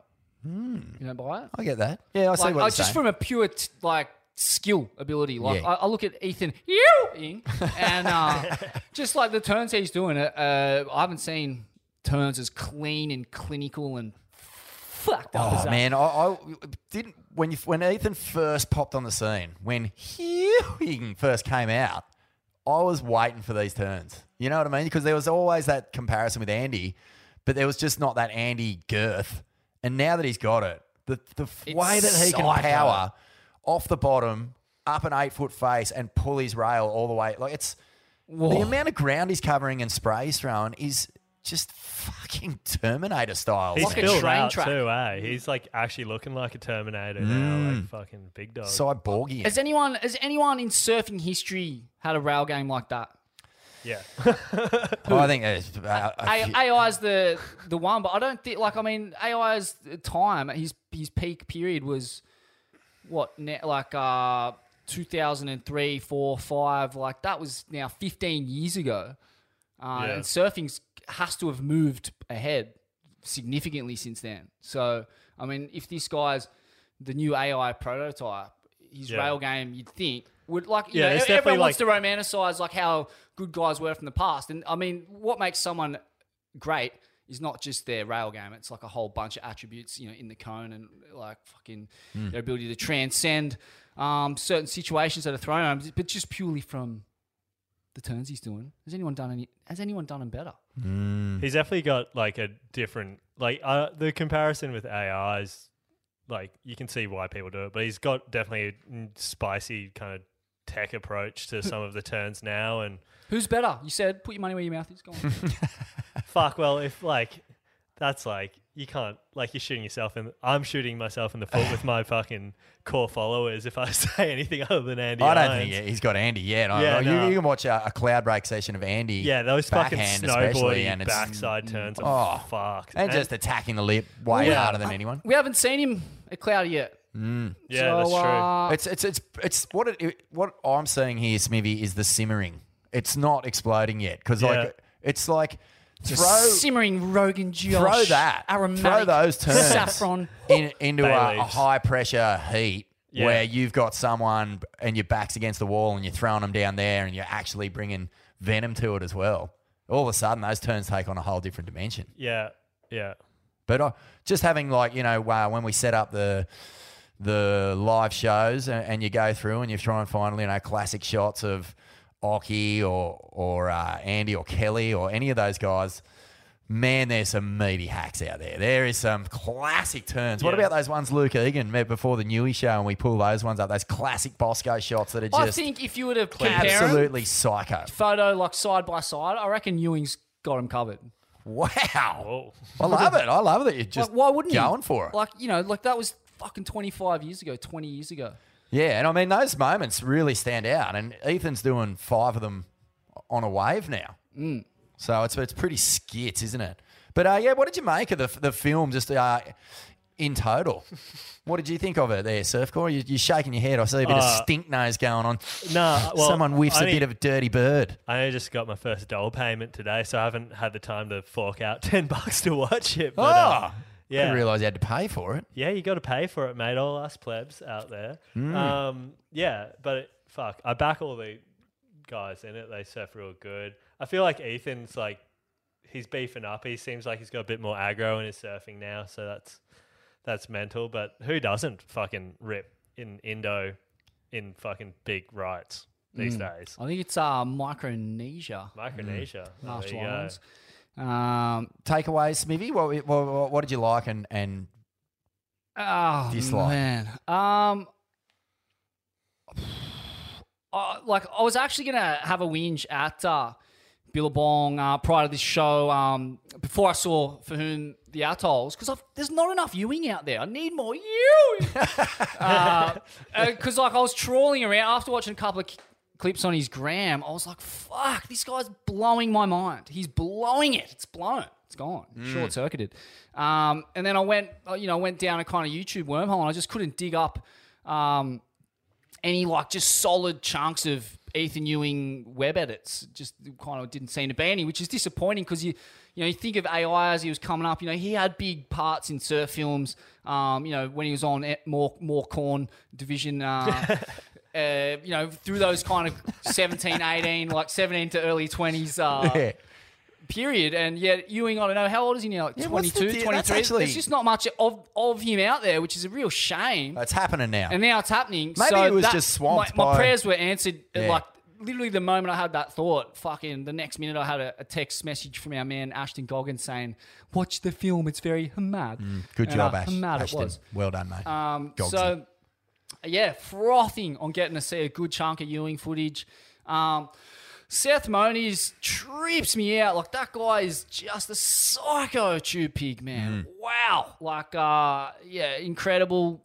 Like, just... that one he fucking stuffs and doesn't make. That his huge only psycho kink ride. is that he can't pull the rail top to bottom as well as Griff and Ethan. That's really the one little chink in his armour I see, because in Waves of Consequence... he is so hectic. Yeah. Consequence, sorry. And I misspoke there. I had to say straight. Sorry, Karen. Air game. We've seen what he can do. He can throw down as big an air as anyone. His punts are and tweak it and fucking tweak it. Yeah. So like he just got to that's where it's all coming. Just like Ethan a couple of years ago. Like he just didn't have that. I mean, it was there. The line was there, but the girth wasn't there. I think he's got.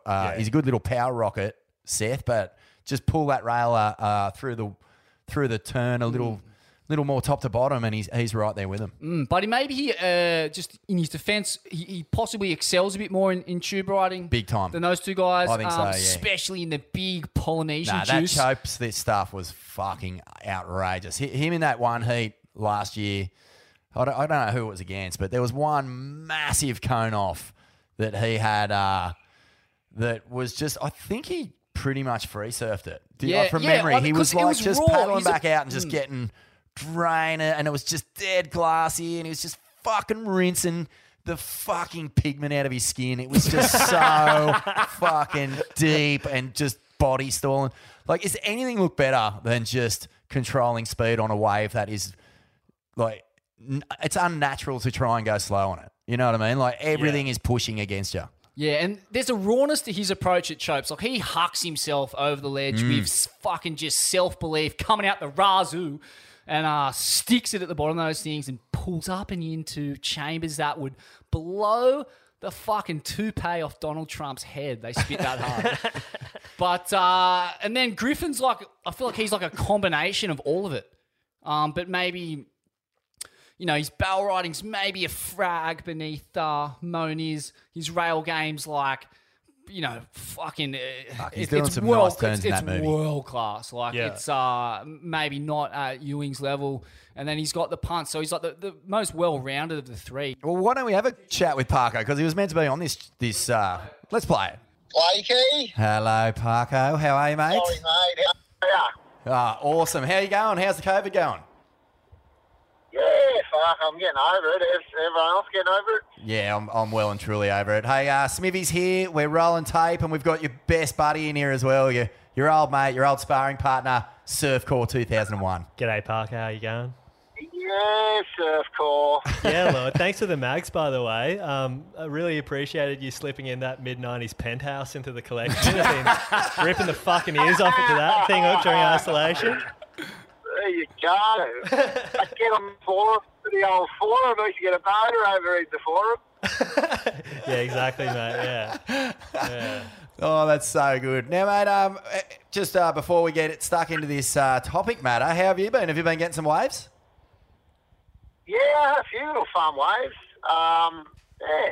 I mean, it's been surf, so it's been good. It's not been pumping, but it's been fun every day for the last, I don't know, 2 weeks. It's been fun. Unreal, mate. And how you feeling about the whole homeschooling and everything like that? You coping? Yeah, well, I'm just out at the moment. I've been doing a bit of run around. I'm meant to be doing mathematics in about 6 months. Yeah. Have you passed Year 4 maths yet, Parker? Mate, I have. You know what? My math is on point in Year 4. My punctuation and spelling and all that is not good at all. Fucking algebra. Who needs to know that shit? Have you used algebra once in your life? I've never used it. No. Who's used the punctuation and full stops anyway? Who uses that? So, mate, obviously, For Whom the Atolls came out this week, and it's pretty fucking amazing. But I couldn't help but notice at the very start of that film, they mentioned that you were supposed to be on it. What happened? Why'd you not go? We had the dates locked in for ages, and I just had I went to Fisher's wedding, and I was like, I got these couple of weeks here free, and then of course we don't find any waves until right at the end when I'm about to go to Bali. Yeah. And so, what did you make of it when you were watching it? Was it absolute torture, or how does it feel when you're, a surfer of your caliber and a guy who loves getting coned to sit down and watch that? Was it stoking you out, or were you just sitting there with just jealousy curling up every single sinew in your body? Hungover, looking at Fisher going, you fucked everything, Fisher, you fucked him. Mate, no jealousy. I was just baffled on how good those guys surf. Yeah. I mean, they were just far out. They were amazing. But some of the turns, I was talking to someone the other day about, all the young, Ethan and the Griff and what's different and who's better and what's their strengths, and I came out of it going, they really know weaknesses. It's all wave for wave. Ethan's turn was couple turns were incredible. Griff's tube riding is insane. That was some of the best surfing. It looks like a hard wave to ride. I reckon it was, the front side gouges off the lip on those big steep faces and free falling out of them too into the pit was just fucking magic to watch. What about the fact they're calling these guys the new trilogy? I mean, are they jumping the gun a little bit there, or can you see those three sort of taking control? Because, I mean, Andy, you and Taj... Fuck, dude. I mean, that's a proper trilogy that's 4 world titles between them. The 2012 world champ, Style Master, son of a bricklayer we're talking to. Show a bit of respect. Have they gone too early? Have they pulled the trigger too early on that nickname, or do you reckon it's fitting? No way. They're on fire, I reckon.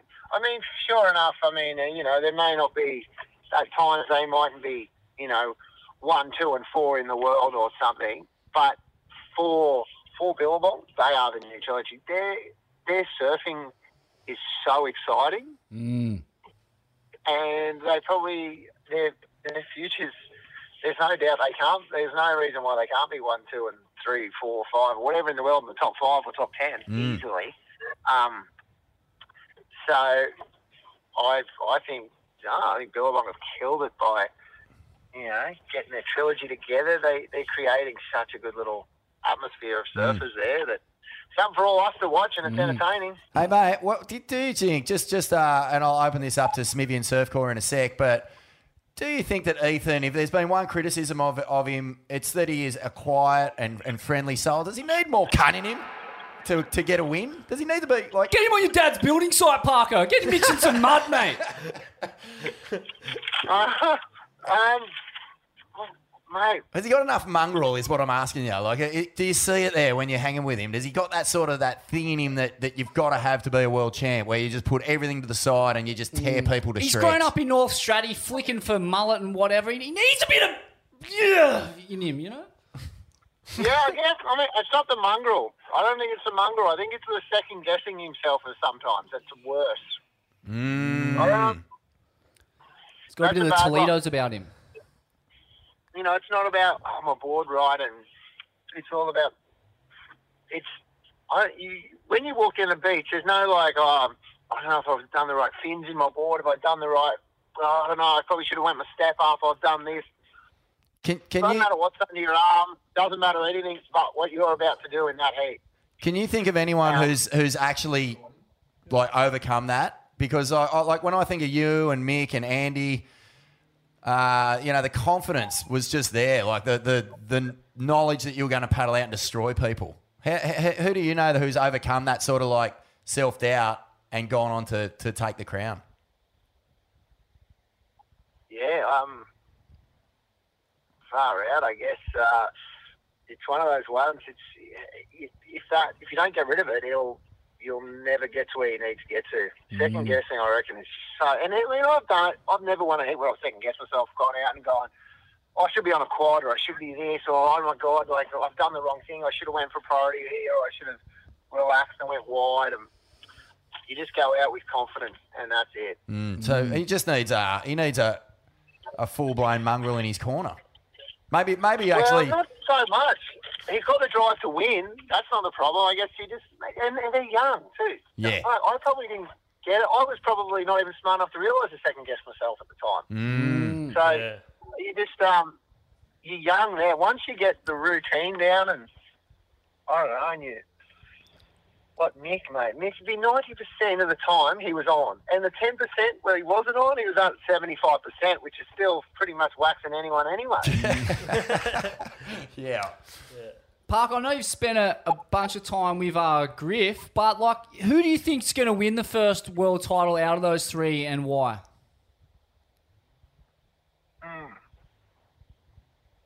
I'd probably say at this stage, Griff would probably just get there. He'd probably take what I would think, just because of his strengths in all the other waves. Okay. Backside barrel riding, chopers, CGs, all those things, I think. But I think the way that Ethan's adapting, Ethan's pretty close too. And then Seth, once he figures it out, I think Seth feels a little bit younger to me. So I reckon once he figures it out too, I think he'll be unstoppable. And being Hawaiian, a few Hawaiian seasons, as a big dog, he'll be unbelievable. Yeah, fully. Oh, what he did at Chopes, was it last year? Oh, man, he set the couple. He's so unbelievable. What about the surf-off, mate? What are your thoughts on a world title surf-off instead of just accruing points over the year? Is that something that excites you? Yeah, I mean, yeah, definitely. I think, that sound pretty cool the way they do. They take a risk, mate. They do. And I reckon they should. Surfing is worth taking risks like this. And if it doesn't work for 2 years, we'll just go back to what we knew. So I think it's worth it. It might be insane in the right conditions on an Indo boat trip, rights, left. Who knows? It might be HTs one day, Greenbush the next day, and you just don't know. Sounds like he's got inside information that's going to be in the Ments, huh? Shit, did I just give it all away? Hey, mate, well, one thing I'm liking the look of is the rejigged QS, because if they've got, more sort of regional tours, then that sort of almost brings back that ACC thing where you've got crews like Goffo and Paul Ward and the crew who used to just dominate on that tour. They could come back and make careers for them late in their lives. I'm not worried about the pathway. I'm looking at the crew who can down the tools and go back on the ACC. Shane Holmes, get off the mud, mate. Get out of the mud. Shane Holmes Hey, that's such a good that's a great point. I didn't think of it like that. Like, they're all going to be, a great little tour inside it. Yeah. That's the thing that's exciting me the most, because not only does it save money for grommets who want to go away and do all this stuff, it makes it so much easier for guys who rip. I mean, we might see a fucking Shane Holmes qualifying for the Challenger Series and making a huge dent in it. It's not just about the young fellas, it helps out the older crew as well. Yeah, and hopefully they're not held all like Manly or something stupid. Hopefully they're like somewhere on the Central Coast, on sick waves and do you remember stuff like that, Do you remember the 4X comp they used to have at Caloundra? That was mental. I think Occy won it 1 year. Yeah, Point Cartwright. I remember. Yeah, I surfed in that. It was awesome. Oh, sick comp. That's what I want to see. I want to see just cyclone swells getting chased and grommets up against the old fellas. It'd be so good. Yeah, more comps around Australia. Like, the downside of that is, I think there's going to be a few communities a little off it, but... first comp, I reckon Challenger Series, Lennox Head. for sure. Lennox Head, Or followed even by little ones Cactus. in WA, like they'd go one day be North Point, then it'd be the engine up car park and all these different. That'd be mental. Awesome, mate. All right. Well, thanks for coming on the show. Always great to have a worries, chat. boys. And worries. be well up there, Parko, and good luck with your punctuation. Yeah, mate. Stay safe, boys. See you, mate. See you, mate. So I'm back in Parko's call as the future world champ. Well played. And I want to give a big props also to Ashton Goggins, the Raider. I'm back in this kind of, quirky, cheesy, but not cheesy, like narration steez. Oh, it's very enjoyable. I think that must be... The Americans do it well, don't they? They've always done a great job of this style of Seppos love to chirp. surfing. Ashton is a prime example of a guy who can't shut his gob. But Great waffler. I'm back narration. Fucking, Hayward is did the narration on Pentecostal. Pentecostal, a recollection of Australasian exploration by Wade Goodall and Shane Fletcher. Like the fucking, you saw the trailer for that? That is magnificent. Yeah. He's really tapping some 80s, 80s video trailer for like Razorback. The Hayward being, for the uninitiated non-industry bros out there, he's the like long-haired, metalhead photog. Yeah. He's got a fucking... I don't know where he's from originally, but he lives up here in the Northern Rivers. Yeah, he's a fucking lovely bloke. He's living up at D-Bar these days. But Durry Bar. Yeah, but he used to be Wade's neighbour, yeah. He's got a fucking mouth like a stormwater drain after a cyclone, but beautiful smile, but yeah.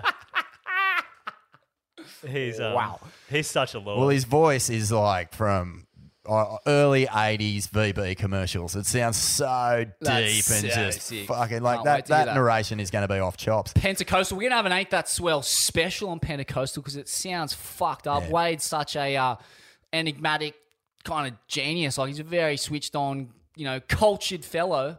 Can't wait to see Might that. have to get you down for that one too, Surf Call. Well, I don't know. I got told there's not one passion pop in the whole thing, but, there is a fucking bunch of Polynesian kegs in it. So I think we might actually cover a bit of passion pop and frame lines and even a little bit of creative destruction. We'll do the Wade journey, the Wade.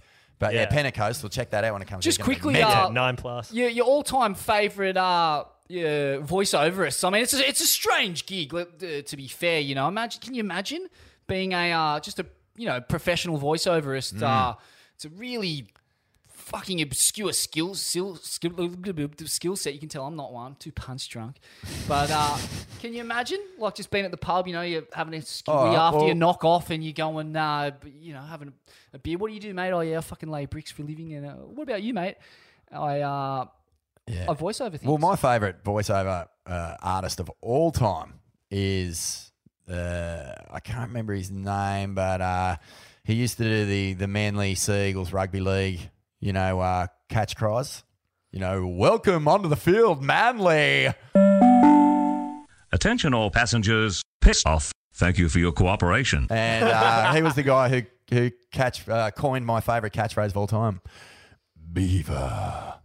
Every time Steve Menzies took let's hear it. We'll copy it. I loved it. This is the manly day that we will all remember. Beaver, beaver, beaver. Yeah, mad. My favourite, not my favourite, but the most iconic voiceover's got to be Russell Crowe in the Bra Boys documentary, surely. At the core of this story are the Aberton brothers. Old Rusty. Oh, you pulled that one out of nowhere. That is all time. It's so iconic. Fucking South Sydney Rabbitohs. Sort of classic. Yeah.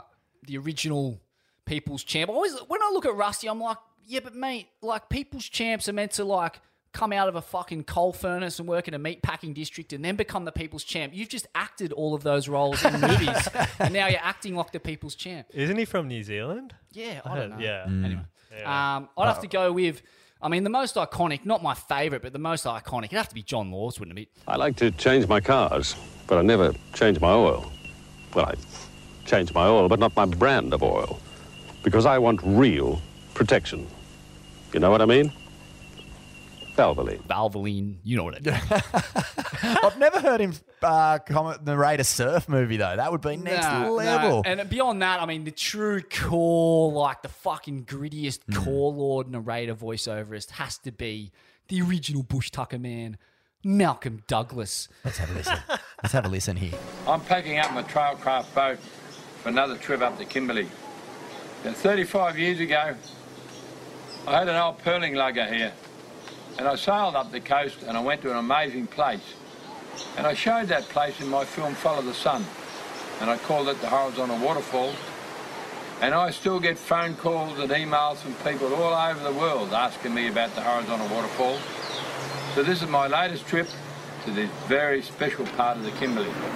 Just over here, there's some mullet that just hit the surface feeding. Let's see if I can get one.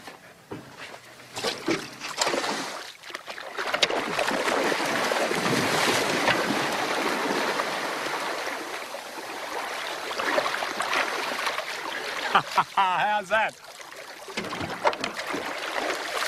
Very nice mullet. I just get my hat. But, I mean, in terms of surfing, I mean, I don't know who voiceovered Free Ride, but I thought that was a great, another septic voiceoverist. One of the best things about a good surfing experience is telling the story to a friend. Under the shade of a giant Coolangatta mushroom, Rabbit describes an incredible Indonesian tube ride. And it veritably was a Goofy's paradise for quite some time. You know, the whole place, thing about it was really mystical, I thought. And then one morning, this guy turned me onto this right-hander over the other side of the island. And dead set, man, I remember my first wave that I took off on there. Like, I just took off on this wave, and it was a really mellow hot dog wave, you know, and I just dropping down, I was really digging on the wave and just feeling it out because I hadn't surfed the place before. They said that the sea snakes roam around this place in packs. And if you ever see a pack of sea snakes coming towards you, it's a pretty heavy sight. So on my first few waves at that place, I was just taking off and I was really just cruising because I was looking for any sea snake packs coming towards me. And then I just surfed this really mellow section and just doing a few, you know, little bottom turns and a little cut back. And I came into this inside and I felt myself sort of getting dragged over this ledge, and I just went with this wave. It's so insane. Like, you'll be riding along inside the tube, you know that the coral is right below you.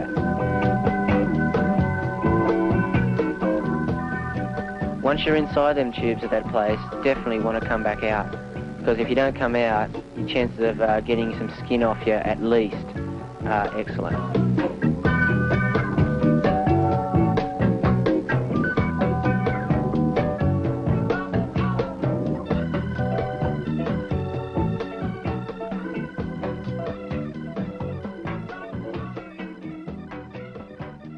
Sam and Matt George did heaps of video cassettes back in the early 80s, things like Amazing Surf Stories and 5 Summer Stories, things like that. They had their voice was literally, you know, what I would say Tom Curran's era of grommets grew up watching. Where were you in 72? It was a time of change in America. Congress signed the Equal Rights Amendment. Surfboards went from 9 feet to 6. There was hope that we would soon be out of Vietnam. The joy of surfing helped ease painful memories of a war an ocean away. It was a time of a new concern for world ecology.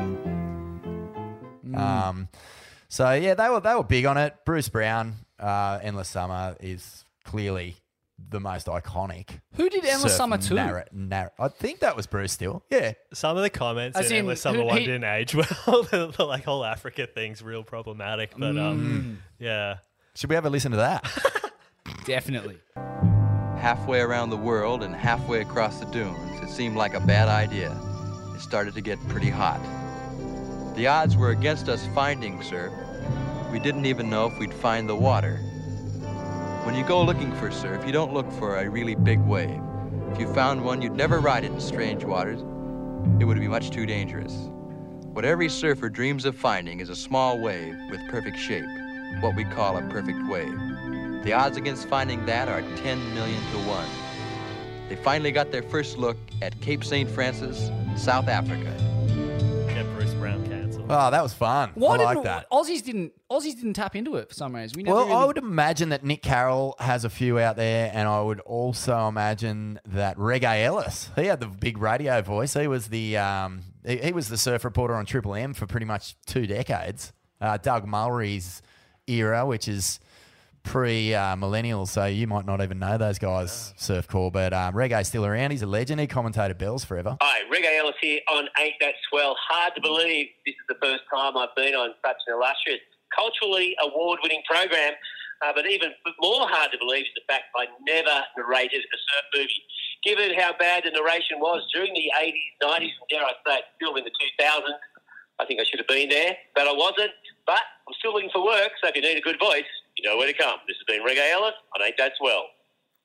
Oh, mate. And post that, I'm really struggling. Maybe we're starting to get up towards the Ronnies. Yeah, but these guys aren't narrating films. You know. Yeah, I don't know. I think Russell, maybe that's just the bridge that's the goat we've all got to climb on. Oh, of course, yeah. John C. Reilly did a bit of narration on View from a Blue Moon for John Florence's film. Yeah, he's iconic. You and my dad decided that your mom was really hot and maybe we should just both bang her. And we'll put up with the retard in the meantime. Who's the retard? You. But you don't say that. Shut up. Wake up my dad and get me grounded. Number 4. John ties the knot to his coolie girlfriend, Lauren Cribb. A match made in heaven. And I actually knew Lauren back in the day. Her olds were both Ambos from the Tweed, from memory.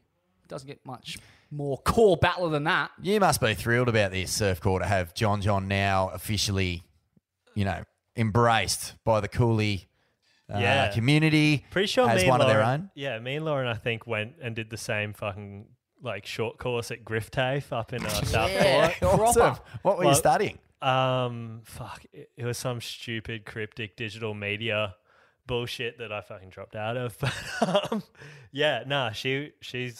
she seems like she's got her head screwed on right, and I reckon it could only be to each of their advantage being together. So I reckon it's looking good for another John title. Nothing better than sick that he married a Bella. That's mental. Yeah, it's so I reckon John's low key, pretty kind of tapped in with that sort of he's single mum kind of vibe, and that would have been a core existence growing up. Yeah. Single mum with what was it, 3 or 4 boys? How many of them is there? There's 3 of them, and living in share houses with Japanese students and whatnot. I mean, that's exactly how I grew up, actually. But But the weird thing was, fell well below my potential. When I left Waves, and I actually became the what was it called? I think it was called the global editor of Transworld Surf, and it was a magic time because there was money in the surf industry. Well, there was money, and the Oz dollar was worth 48 US cents. So I was on a retainer before I wrote a single word, and they were just flying me around to different things. And everywhere I went, you'd bump into the Florence family, and there'd be Alex there with the 3 boys, and they were always staying with some fucking the biggest apex legend of that zone. We went to Porto Escondido once, myself, Aussie, and Cowboy, and the Florences were staying next door with Coco Nogales, and on 8 to 10 foot days, 10-year-old John is getting whipped in, fucking on this tiny little red toothpick. And just getting drained out of his mind, in these huge waves of consequence. Consequence, yeah. Consequence, yeah. They were doing that. Fascinating. It was a single. It was the single mum, and Alex did a fucking unbelievable job, man, because she really did bring those guys up. Single mother of 3 boggles the mind. Can you imagine? When they were in California, they'd stay with Archie. When they were in Europe, they'd stay with the top dogs there. They were embedded in sort of the top end of every beach that they went to, and getting good sets, getting good experience. And I don't know if it was planned out like that, but it was definitely a huge advantage to those kids, considering what they've achieved since. Interesting to note too, the ring that was used. So this is from Stab Magazine. Apparently, after popping the question with an heirloom ring that John's mother, Alexandra, found on the beach at Pipeline some time ago. So the ring was just found in the sand and it's become a family heirloom. I love it. Real Pikey style. I wonder if that's the ring that guy dropped. Did you see that? He was trying to propose to his girlfriend on the same wave. Oh, Did what? you catch that? No. It was like a YouTube clip, like an epic fail, where this guy's like on one knee and he's proposing, and his girlfriend turns around and he's like, "Oh my god!" and he drops the ring and it's just gone. Yeah, Could that's have been such that one. like sick frugal behavior. That's so like Centrelink behavior, like finding a ring and using it as your proposal. Fucking back there. That's huge, these. And yeah, the reception, another really, really core choice of venue. I believe the reception took place mostly at Eli Olsen's surf film premiere. This is unbelievable. According to close friends of the family, after making it official, John and Lauren headed over to Turtle Bay for the most humble of celebratory evenings, hanging with John's Rat Pack posse at Eli Olsen's new film premiere for Dream Run. Now, I'm interested to know, do you think most women, when they picture, the big day and that moment they walk into the auditorium to greet all their beloved ones, do you think they picture walking into an auditorium that smells of wet socks and spilt margaritas filled with maggot degenerates hooting at giant tubes on a big screen? Is that do you think she pictured that? I think there's a precedent for this, Smithy. I'm pretty sure Richie Lovett and his lovely wife Amanda from down there in Manly spent or had their reception at Matty Jai's How's Your Pie premiere at the North Stain Hotel. Wow. Fuck. Yeah, no, it didn't happen. But I mean, how good would it be if it did? It's so odd to have your reception just tag it onto someone's surf movie premiere. Yeah, I'm trying to picture like walking down the aisle of like Bangers Hotel during like the Rage Prem or something. Misso walking between drunk guys in like the pokies room and fucking Schooner Man out the front. Like, if you could pick any surf movie premiere to have your reception at Surfcore, which would it be? Oh fuck. Oh, Fun Boys. Yeah, for sure. Like, everyone on the white Mitsubishis. Yeah. That'd be a mega night. Yeah, 'cause Spiking the it's like- punch. Fuck yeah. You're gonna have no Bridesmaids getting rooted on the washing machine out the back. I can see it. It'd be huge. What about you, Smithy? It has to be Teddy Bear's Picnic, wouldn't it? Oh, for sure. Let's go to Morris's Rave Cave for the reception. Are you kidding me?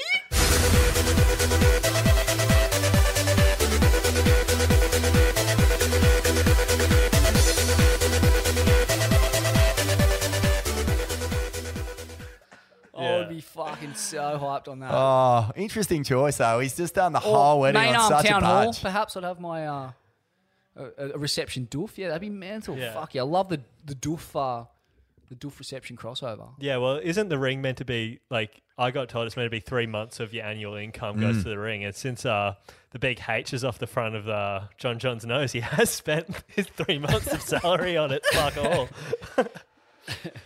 And still in the dating arena, Medina has shacked up with a 32-year-old model divorcee.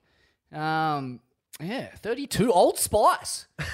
Yasmin Botello Fernandez is his new spouse. And fuck, mate, the name alone's got me seeping. Wow, hot.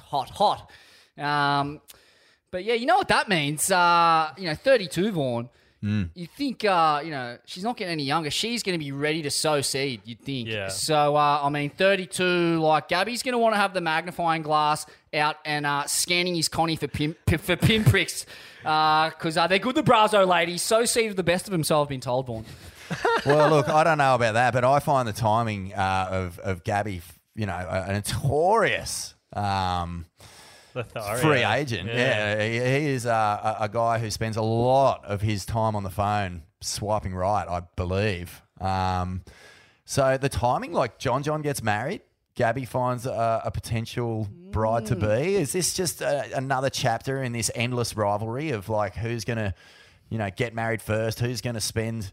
Is it the least or the most on the ring? Like what's going on here? I was wondering as well, like what role Instagram followers play in all this? Like, Yasmin here has 2.1 million Instagram followers. And I'm just wondering, is that a factor when you're in that echelon of greatness? Could someone like Medina stoop so low as to date someone with 700 followers or something like that? Like, what's the minimum there? Wow, that's something. 350? That's out of the question, surely. 350 followers, that's... What, like 1,000? You can't trust a girl with more than 1,000 followers. Think about the DMs they're getting. I reckon he's going to get heartbroken by this cougar. Heartbroken, or just man. I'm saying, I'm looking into my crystal ball, and I'm seeing a pregnancy on the cards, like very soon. Yeah, I mean, she's just come out of a 7-year relationship. Yeah. Medina's got to be on guard here because I'm just watch out for the pinprick and the Connie, Medina. I'm already heartbroken that the cornrows only lasted like 3 Instagram posts. So I could not get enough of that. That was the first time I thought, hang on a minute, I can finally get on board with Gabby here. I think the cornrow ranks in that echelon of haircut, same like with the rat's tail, and I'm afraid to say Surf called the mullet, which you're repping a decent one at the moment, but generally like these haircuts, they're definitely not intended at attracting female mates. I feel like it's more of a masculine kind of show of masculinity. It's more to impress the men as opposed to the females. And as well, just on top of that, like the mullet in particular, it's a fucking very underratedly high maintenance haircut for what's typically a low maintenance kind of guy. So Surfcore's rocking a really nice little power mullet right now. I'm getting look at that little tail. It's a little like Legionnaire flap kind of thing, like a little sun safe thing. I've been getting weird ass sunburn on the back of my neck, but like halfway down it and stuff. Just a final word on the cornrows there. I just felt like Gabby was just fully tapping James Franco from Spring Breakers. I think he was just feeling like, this is my life now. This is where I'm going to be. Yeah. I haven't seen that film, but is he fucking rinsing a whole lot of Puss Madus in that film? Like Jimmy Franco? He does a mental Britney Spears cover in it, like that real like emotional piano one. This one's by a little-known pop singer by the name of Miss Britney Spears. One of the greatest singers of all time. And an angel, if there ever was one on this earth.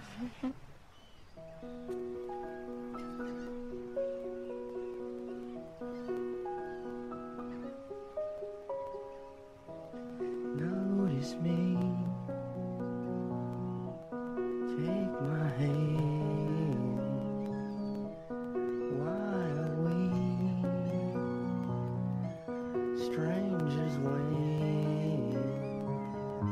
our love was strong. Why carry on without me? Every time I try to fly, I fall without my wings. I feel so small. I guess I need you, baby. Whoa, I see that harmony Corinne and James Franco, but it's a melter. Yeah, it's bullshit. Number 3. Mick Wright, the mullet-headed madman, is back after a crook back and a long layoff. Now, a couple of stories I've heard about how injured that back. I mean, obviously, Quicksilver has their official statement, but, in this age of fake news, it's hard to trust state-sponsored media. Yeah, I mean, they're telling us it happened after a bad stack at pipe. But what I've heard is actually he fucked his back helping Owen move house, tried to lift his fridge and fucking slipped a disc. But I'm also getting some rumours of an electric boogaloo to worm gone wrong on the checkered linoleum floor there at the Marlin in Ulladulla. He just, saw that checkered floor there and couldn't help himself. And, just herniated the L5 and L3 discs, I think it was, or whatever it was. That room is so taut. Have you been in there? The black lights and the checkers and the patronage is just off the hook. I've never actually seen anyone in there. But, it's still fucking firing. Like, you walk in, there's not a soul in there, and it smells like a Coke fart. The whole joint. Smells like a mix of petroleum and Vaseline. But, so, I mean... let's just take a little audio sample from the mullet-headed Hamad man, Mick Wright, talking about his layoff and what's been going on. You know, I'm going pretty hard in the surf, going back to doing some airs and that. Obviously, I'm sore, like muscle sore, like I haven't been doing all this shit for like 10 months now, so feeling good, feeling confident and happy to be going big again, going hard. Now, a few big takeaways from me on the comeback, in order of importance. The fucking mullet he's repping at the moment. Are you kidding me? Oh, my God. It is next level. Finally, no fucking around with these mullets. As good as it gets. These mincy little half mullets. I mean, this thing is the scarlet. It's career best, mate. It's a tight shave on top, maybe a number 2. Mm-hmm. Straight into shoulder length labs away. I'm sensing that perhaps, and I don't want to curse him here because as a bald man, I take no greater joy than in other people going bald. If you grew a mullet, you wouldn't look that dissimilar. Mate, that's what I'm saying. I'm pretty much inspired. skin on top. I'm inspired to grow. I actually was going to use the whole COVID to get my scarlet cranking, but I fucking missed the boat. Had to do host a gig for fucking Channel 9. I'm hosting the Australian Surfing Awards that we won. What? That's how it works. The bourgeois elite, well played. Yeah, here we go. Getting us the award, getting us the nod. I had to cut it. I had to cut it off. I had to cut me scarlet off. I wasn't allowed to rep it. Oh, what? These corporate reptiles having a say on your haircut? That's it wasn't those guys. Mad Stalin behaviour. No, it was my own choice, but I was in that weird in-between zone where, it's not looking good enough to be a mullet. It just sort of looks like a patchwork quilt. Looks like a toffee apple being dropped in a barbershop. It was just really bad. Yep. And I just wanted to also point at the dirty moustache he's ropping with the mullet. Now, that is a tough combo to pull off, but I reckon he pulls it off. I gave it a go at one point, actually, and I looked like a gay cop from the 80s. But yeah, not Mick Wright. That cunt's full of heterosexual hot sauce. And good to have him back. I smell it. Is there any opinion before we get going? Because once we get back into competition, there's this surf off happening between him and Leo Fioravone. It's like a tour within a tour within a tour within a tour. Fuck, that's a wild. I forgot about that. It's like these two guys have 3 comps to beat each other. Wow. They should only be surfing against each other, don't you reckon? That's right. Yeah, fucking oath. And if the haircuts are any metric, and we all know they are, it's fucking over. Leo's gone, mate. Forget about it. I didn't even show up. But as for his surfing in the clip, throwing the fucking kitchen sink. You want to talk about rail Yeah. game? That's as good as it gets. Yeah, there you go. Yeah. He's been I've seen him tube riding. He's hucking himself over ledges to the point where you're thinking someone might have to have a word to this guy. It's hinging on self-destructive. Yeah, for sure. It's kind of freaking me out, but at the same time, fuck, if he's willing to go there, go there. It sparked a little thing. We had Damien Hardman on the last episode, Manly ATS Live, and he was telling us that he and Occy are the same age, grew up their whole junior careers surfing against each other. And I'm just looking at Mikey and then looking at Ethan Ewing and the different types of personalities, the different looks, the different sort of just aura of those two guys. And the surfing that they're doing is so... it's in the same ballpark, but just so different. It's true. One's from sleepy, stonery North Stratty, another one's from... icy, battlerish Nowra. Yeah, but it showcases explains a lot of it. That it's got that Occy Duma story kind of playing out again, and it shows that maybe Ethan doesn't need that mongrel that we were talking about. That just unbridled fury. Maybe he can just ice it like the Doom. The Doom. Well, Mikey's relocated to the Tweed, and he does kind of strike me. Nowra to the Tweed. Wow, he's on the Battler Superhighway there. Yeah, but he's fully I swear he's like a 65-year-old Tweed retiree Hauser trapped in an elite athlete's body because he's down throwing soft plastics off the jetty out the front of my place every second day, just fucking eating Chico rolls and fucking wearing his double pluggers. Oh, that's so good. So good. Good to have him back. I think he's found his place. He's the Australian surfing spirit animal. He's the Swellian spirit animal too. We love him. Up the mongrel. Up the mongrel. Up the madman. Number 2. Yeah. Italo Ferreira is looking like an unbeatable Herculean Adonis wounded gull-like. Fuck, in he's looking his good. absolute perennialness. So, ever since Italo won the world title in spectacular, fucking circumstances, hasn't he fucking looked like a world champ? Like leading into that comp, it was like, oh, has he got this? I mean, you could feel the energy building, but there's a massive difference in energy between someone who has a world title next to their name and someone who doesn't. And it just looks like he's owning it. Like in so many ways, since he's won the world title, he's overshadowed Gabby in every way. In so many ways, in every way, he's doing it. Don't you think? Like I've barely seen Gabby, but then I noticed this crazy little run of Insta posts the other day, and it was Italo dropped that front side full rotor. You see that one? That's fun. Monster. Fucking monstrous It's the punt. second biggest punt I've ever seen. Mate, It's huge. Has he been eating moon rocks? But How then- did he get that high? Did you? Yeah, it was so insane. And then Snorting moon rocks? Smoking it perhaps? I don't know. I shit you not. 2 days later, not even, maybe the next day, John drops this sort of high speed, that backside thing, backside full rotor on this fucking shitty little punchy beachy that isn't too different. Like it's a monster, and he fucking stomps it without a. How weird are punts like that? There's just, I said, like Slater said, the incremental improvement, it's there. Everything's getting that little bit higher, that little bit cleaner, that little bit more powerful. Surfing is in a fucking golden But then age. Smithy cop this. The day after that, Gabby drops this monster corrupt flip that is as ugly as a hat full of assholes. But it is massive, man. It is the fucking biggest punt. And I'm like, these three guys, they're actually like, we know that John gets inspired by Gabby.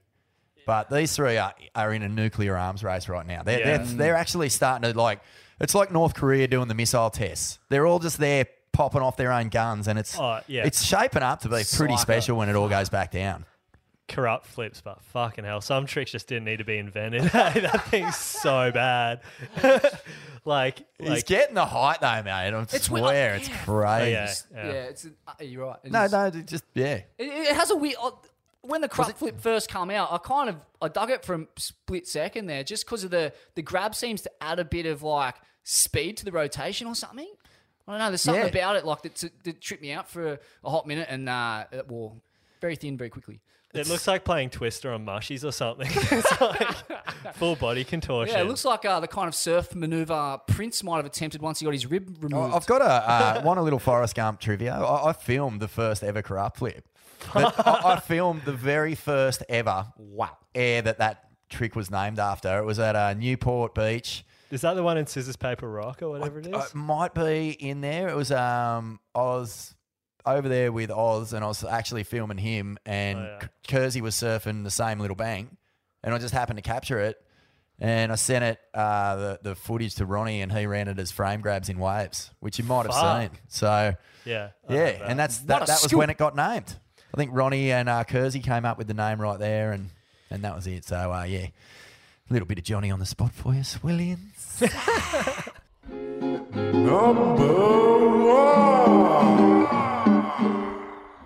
The Wazzles monumental rejig of the World Tour. I mean, what are your thoughts? Love it. I actually fucking am pumped out of my skin for this to get going. I had a good listen to the ELO when he was spruiking all the details and the Grogan.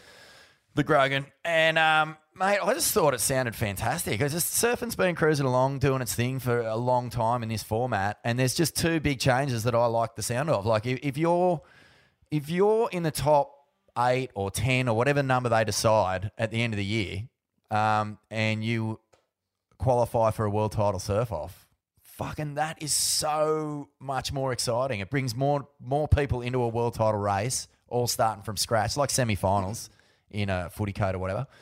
But it also, for me, works much more in the favour of a guy like Geordie or a guy like the White Chocolate. You reckon this high pressure?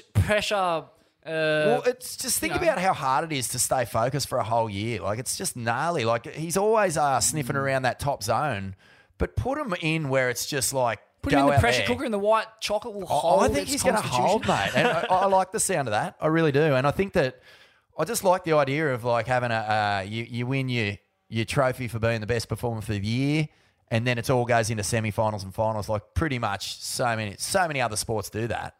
And I just think it's going to be still well deserved if you finish the year in 8th, because we've had 8 people final events before. I think at Pipeline in the 80s. BL's year, wasn't it? Yeah, BL's year, there was like 3 or 4 going for it. The year before that, in 87, there was 6. 6 guys going into the last event to win. So it's just bringing that element to it. And you know that those 6 guys aren't going to fluke a whole year to get in the top 10. You know what I mean? You know who's not psyched like on it? The Wounded Gull, MR, the What? four-time world champion. Oh, it's gone sour, the Gull. Here's what he had to say about it on Tracks Magazine. A great interview with Scum Valley's finest himself, Luke Kennedy. This is what Luke asked. For someone like yourself who's got 4 world titles, does it in any way make you feel like your titles are cheapened? MR said, yeah, I read the blurb. I saw that, the stuff they came out with. And I read a little bit about it on some of the surf sites and everything. I understand their enthusiasm that the World Title Showdown last year between number 1 and number 2 created a lot of excitement. But I think, and I won't go into it, you could dream up 10 reasons why that created so much excitement. And it wasn't just the fact that it was number 1 going up against number 2. The examples that I saw it's a typo. The examples that I saw on their website that the Super Bowl finishes on a day, and fuck mate, this guy's got worse grammar than Parker. The examples that I saw on their website that Don't read out that your nose. Well, I'm like, oh, it's there, isn't it? The Super Bowl finishes on a day, and the NBA Finals finish on a day. Which they don't, there needs to be a comma there, Bubba. They have about 7 different playoffs. It seemed to me, and I may be wrong, but my reading of it was that everything they said goes down on a day of excitement or more team sports. They didn't mention Grand Prix Pro motor racing, like I can't imagine the drivers who drive in Formula 1, and especially the guy who's driven the best at a number of circuits in a number of different conditions for the year and was leading in the World Championship race, would be happy to go, oh yeah, great, let's just have one race on the final day and that decides the champion. Everything that went down during the year doesn't count. So I think my main concern is that the whole idea of the tour is that you have a point system for every event, and let's say you have, X amount of events a year in different conditions from reefs to beaches, to points from lefts to rights. And you end up with a guy that performed best in a variety of conditions over a whole year of surfing. I think that's what should actually determine the world champion each year. If you're going to throw it all in and it's going to be decided on one day, then why even have a tour? Let's just have a one-day winner takes all and walks away with $5 million. The Wounded Gull has spoken. Well, you gotta take the Wounded Gull. Yeah, words. spitting some truth there. Seriously, but go Surf Cool. Oh fuck! Like, is it like I brought some videos with me because we have precedent for what they're planning on doing, and it's the Billabong Challenge that Rabbit used to do. If anyone's not seen these VHSs, I'm going to digitize them for everyone. But yeah, basically, back in the day, they went up to Northwest West Oz and Rabbit out the back of some troopies and some pop-up tents. Fuck, it was a golden era.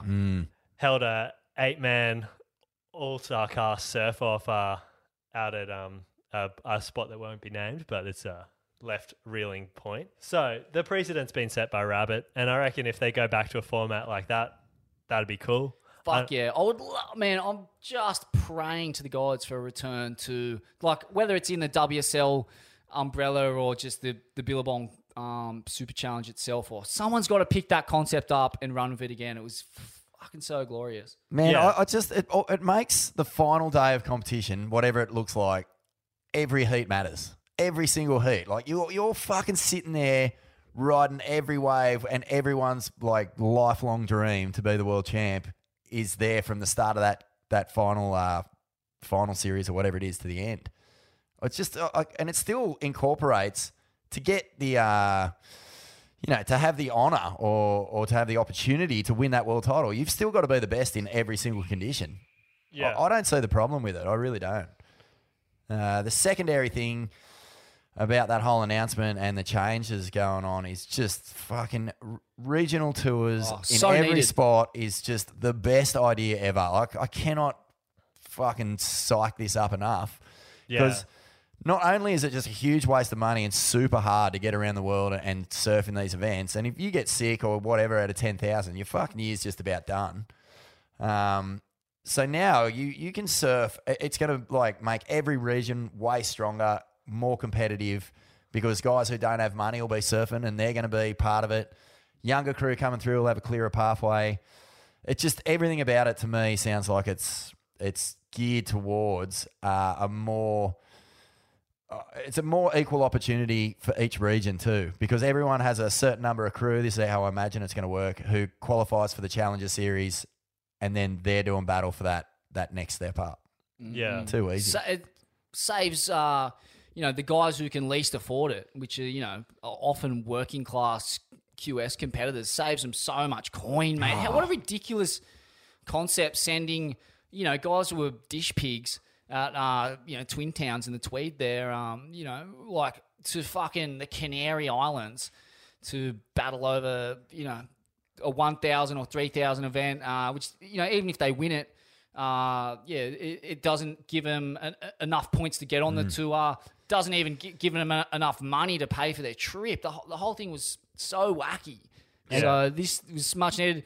Yeah, I'm backing the shoestring budget Aussie tour. It's going to make it more mental for us. I'm thinking of doing the Great Lakes Pro and Foster just to have a fucking Yeah, man. Be mental. That's it.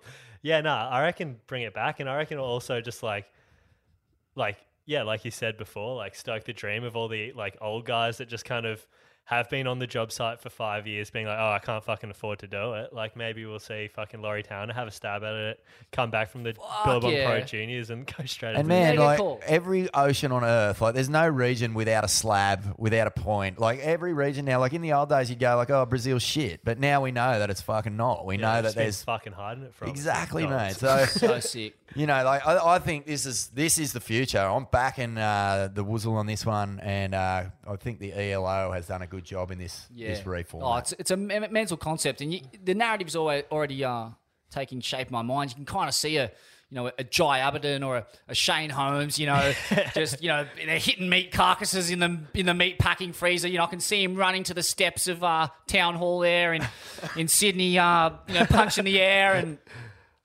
I just can see one of those Rocky Balboa stories. Yeah.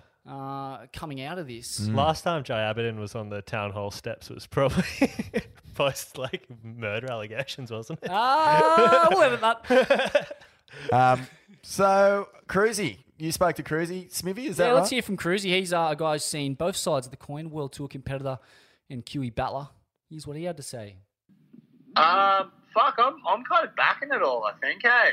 I think the best, because this morning I kind of went through it all and read it all and went, okay, like the World Championship Tour has obviously changed with that big event to surf for the world champion. I kind of think that's a pretty sick idea. I think it's definitely something that they can sell off to people and really get the fans engaged with it, because that one day at Pipe at the end of the year is pretty fucking sick. Yeah.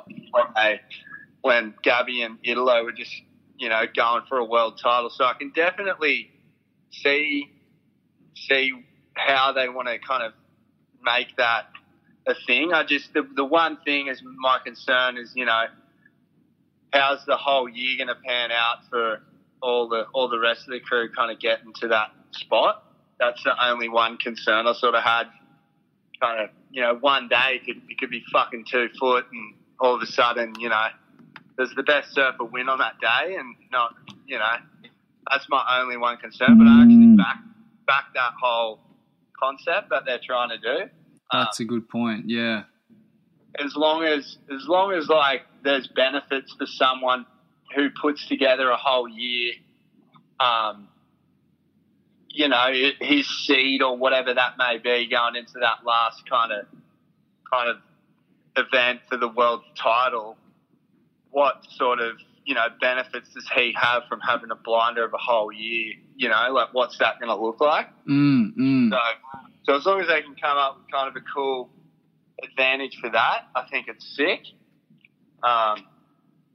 In terms of the QS, like the Challenger Series part of it and the regional kind of qualifying thing, I think it's fucking unreal. Like it gives everyone an opportunity, like I guess not really for someone like me because I'm sort of, you know, I've probably got, you know, 5 or so years left doing this. It's more for the crew, you know, below coming up. Like they have the opportunity to now go and get an education or work in between sort of that off season and then put their head down and then prepare for like the Challenger Series, like the QS in a smaller time frame, rather than posing all this coin and you're fucking like you're just hosing coin, traveling the world all year. Kind of, you don't get an opportunity to go and maybe go and do a uni degree in the. It just gives that opportunity to be able to sort of work on something else besides just slogging it out, going to ends of the earth doing events. I think that's a real good big benefit. And then also the regional kind of part of it for the up and coming like people. I think it's sick. I think it's going to be so much cheaper for everyone. It's going to give everyone an opportunity to kind of blossom in certain regions, and there's going to be a lot of really good surfers that aren't very fortunate getting more opportunity to showcase their, you know, abilities and having success in events where they, you know, don't have to go and fly around to fucking bloody, you know, Europe or wherever to go and compete in a 3,000 and fucking shit way. So I think it's sick. I'm backing it. I think there needed to be some changes and yeah, I think as soon as they list some more detail with it all, it'll be exciting to see kind of what they're thinking. Yeah, absolutely. And you know, I guess you can see this from a couple of different perspectives too, because you know, the year that you fell off tour, you know, would it have made it? You know, what would it have been like if you had the chance to get back on tour through the Challenger Series when you fell off straight away? Yeah, I think, for me, I was a totally different fucking bloke to the person I am now. Back then, I was pretty naive and shit. I didn't just sort of fucking half-assed it, to be completely honest with you. I should have applied myself and shit would have changed. But if it had been a different structure, I reckon it would have maybe taken a little bit of pressure off my first year competing, because I would have known that, okay, I have the opportunity to go hard for another 4 months if shit doesn't go to plan, rather than going, holy shit, I've just worked my whole life to get to this point and make the tour, and I've had a Barry and I'm relegated back to a whole year on the QS. I think it will relieve a bit of that sort of kind of stress you may get as a rookie, because I remember the first few events for me, I you know, had that confidence, and all it took was one, you know, shitty heat that didn't go my way, or someone said a shitty comment for me to just completely crumble and fucking lose confidence and shit like that. So maybe it'll, for the next generation of kids, it'll give them more of a bit of relief and confidence to actually go, okay, I've got my spot. If worst case, I'm going to have to put my head down through that Challenger Series period to get back on. So just whoever's got enough mongrel and fucking froth, like they'll be able to pull it off. Yeah. And I imagine, you'd have a lot of form and momentum having spent the whole year surfing against the top seeds as a rookie on tour. So if you drop off, you're carrying some world tour level surfing straight into the Challenger Series. For sure. Like, you fucking, mate, it's all confidence, really. Like, if you, on that Kiwi nowadays, compared to years ago when I qualified, it was like, fuck, you could make a few mistakes and still make some heats and shit. Where now, you got fucking every single guy is gnarly. Like, you got crew Brazilians that you've never even heard of that are doing 20-foot airs and knee-high waves, and you can't make a mistake. Like, so if you lack any form of confidence and mental kind of, you're not fired up and holding puffing your chest out, you're going to get just walked all over by everyone. So, and a good thing about having surfing against that top tier kind of world tour level dudes is if you're flogging a few of them, you're going to be feeling pretty sick. Like, that's why Hawaii's good. A lot of the world tour guys compete there, and you have a Hawaii season that's kind of sick, and you beat a few of those guys. You kind of get that confidence going in the next year, going, fuck it. Like, I had some heats against these guys and flogged them, and so, yeah, but no, I think that's spot on, really. Sick. All right, unreal, man. Well, thanks for yammering with Ain't That Swell. All right, brother. Talk to you soon. See you, brother. Have a good one. See you, mate. Ask us a question, we'll tell you no lie. Ask us a question, we'll tell you no lie.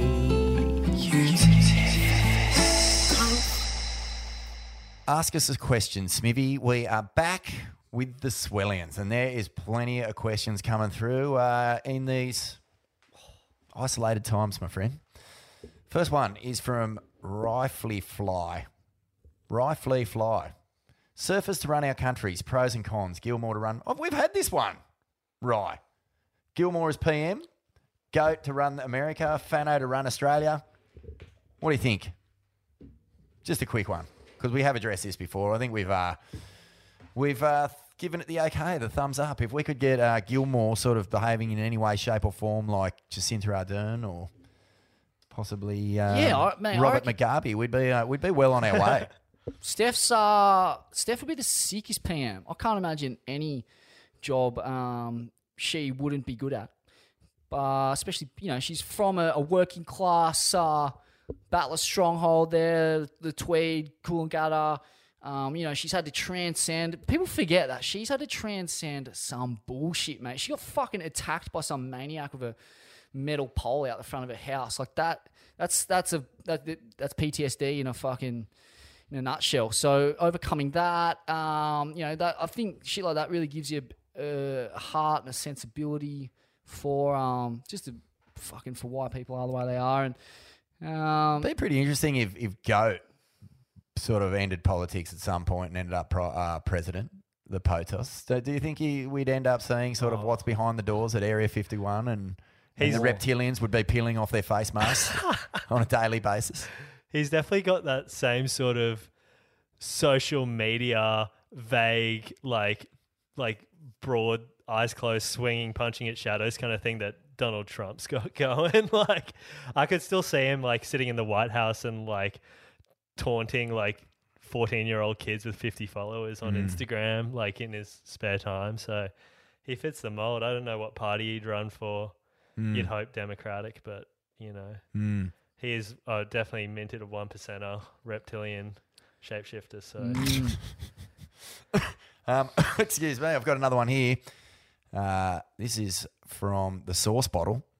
He said, can we expect to see Vaughan Deadly foiling in arseless chaps in the near future? And they've we've actually got a follow-up from that. Chris Gibbons from Brisbane. Did they present Deadly with his pair of arseless chaps before or after the foiling sesh? Man, I actually was just fully, Azza from Earth Kite Surfing has been on us for a while to give it a go after we just torched it so many times. And, I fucking had a dig at it, and I enjoyed it a lot. It was really good, but fucking it is pretty deadly. You feel pretty scared on those things, and Tom Carroll described it as like riding a wild animal with knives for legs. And it's pretty close, man. I mean, I fell off on one, and the rail clipped me just under the jaw, and it nearly knocked me out. But on the flip side of that, it was pretty fun. I feel like I would enjoy myself a lot more if I was doing it in arseless chaps, though. Yeah, well, I mean, that was the point of the arseless chaps. Like,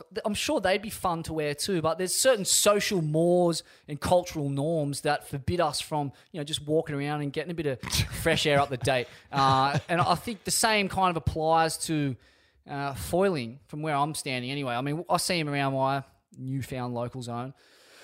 And I just it just fucking baffles me. I'm seeing like this is where surfing's gone. Like it began with, single fins, cut off denim jean shorts and no leg rope. And now you've got a guy on a $1,500 piece of equipment, nose diving behind a jet ski. Yeah. And I'm just like pumping diesel into the atmosphere. The whole fucking shit show sets you back around 90 grand. Yeah, the fucking price People are getting point. their fingers cut off, their fucking heads chopped in half, they're getting clipped on the jaw. I feel like the universe is just telling us to fucking hold back. And like the only people that can afford this wacky exercise are the minted. And, the minted are famously a little in short reserve of, just fucking common sense. I just felt it was my obligation as someone who has torn fucking foiling to pieces ever since I first saw Laird gliding in on a line of swell from over the back of the fucking horizon 12,500 Ks away. I just thought, you know what, I better just have a fucking go at this because I want to be able to rip into it with full throttle and no reserves, and I fucking can't. It was actually really fun. I really had a good time.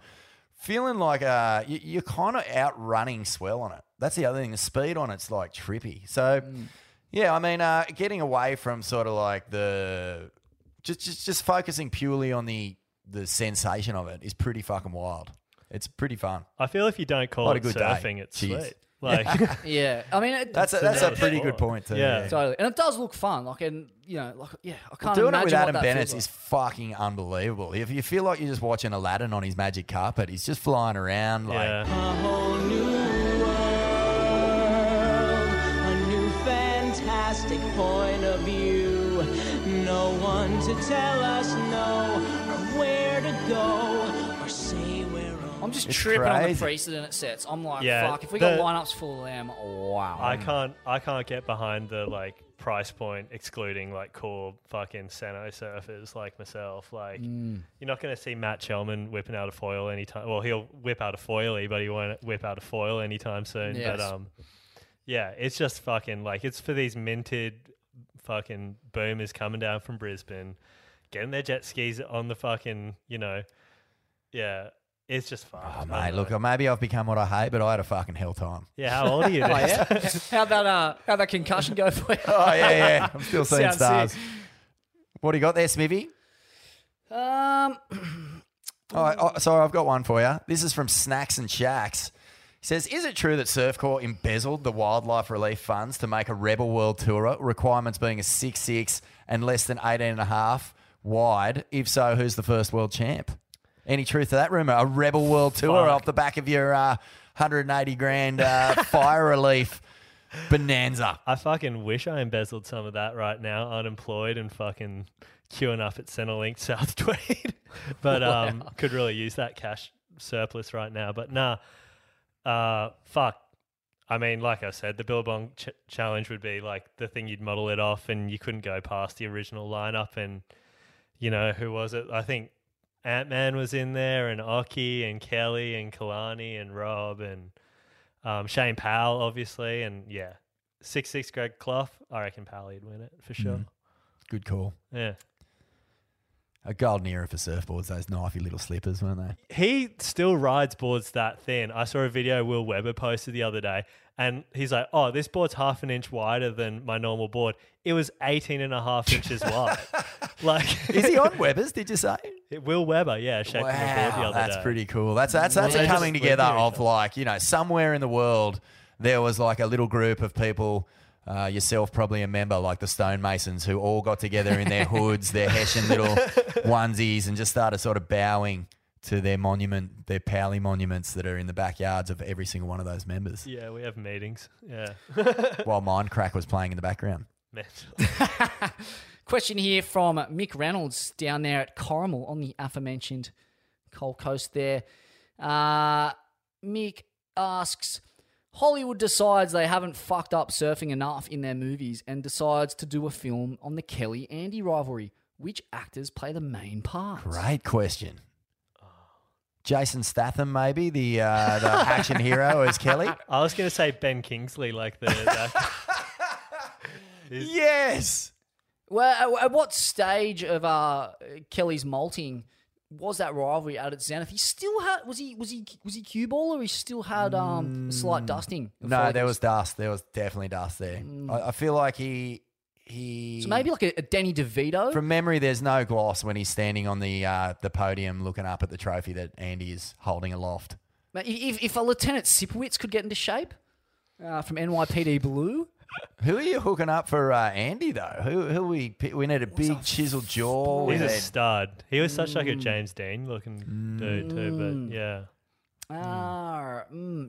It's a tough one. I can't, off the top of my head, I haven't watched a Hollywood film in like Henry 15 Cavill, the years. guy who plays Superman in those horrendous new films. I don't know. He's got kind of the jaw. Yeah, it's all about the jaw. The Bondi Vet, perhaps. He's got one of the all-time jawlines. What's he saying that, dude? I don't know. But and he's a fucking decent actor, too, because he's made a shit ton of money out of a shit concept. Fuck me sideways. Are you kidding me? Just tag Bondi on anything these days, and seems you'll get a bit of loot out of it. I don't know. I'm going to have a good think about this casting of Andy Irons in a Hollywood biopic of the great rivalry. Ben Kingsley, who's going to work well with that too? Who's going to match the intensity that he's going to bring to the role? Oh, I'll tell you what.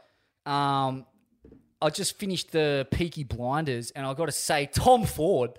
That's one of the great acting performances of all time. He's got to have a role in there. The gangster Jew. Yeah.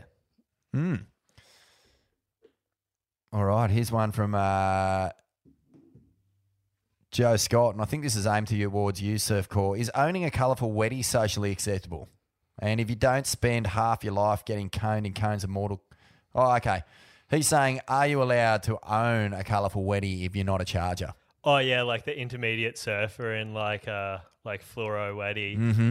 Yeah, fuck, I've battled with this one too, hey, because I've been so strictly like black on black, no logos, real, like I did a wetsuit not too long ago with Zion and it was black on black and everyone was like, why is it not like pink and yellow, like all Powley stuff? It's like, because fuck, you don't surf like him. And so, yeah, but like I'm kind of opening up to it. Is that the criteria for having a flary wetsuit? You got to be able to flare? Well, like if you're flaring and you're a kook. I remember for like one season, Quickie did the all white Weddies when Kelly was running all white Weddies, and you'd see just like these like mid-30s like men with fucking bodies like a fucking drop porridge, like just so like filth in like a XL short white Weddy, just fucking perving up the lineup, and it was so gross. And like you just hate them, just a little chipolata, yeah, wedged in there. And, yeah, so I guess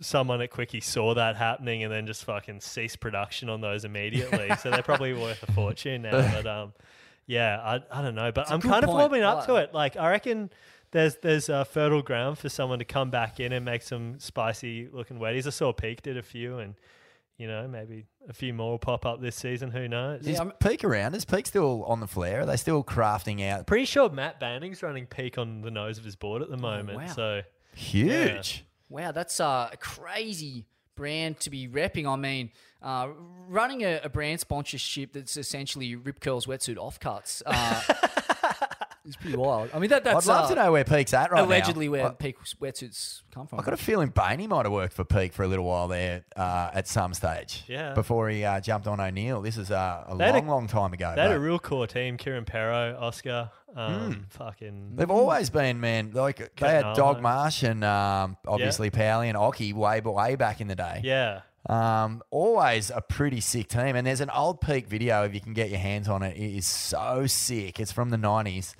And it's got one of the best Whale Beach wedge sessions ever with Stuart Daft Cadden just getting so drained out there. Classic movie, but I don't know what it's called.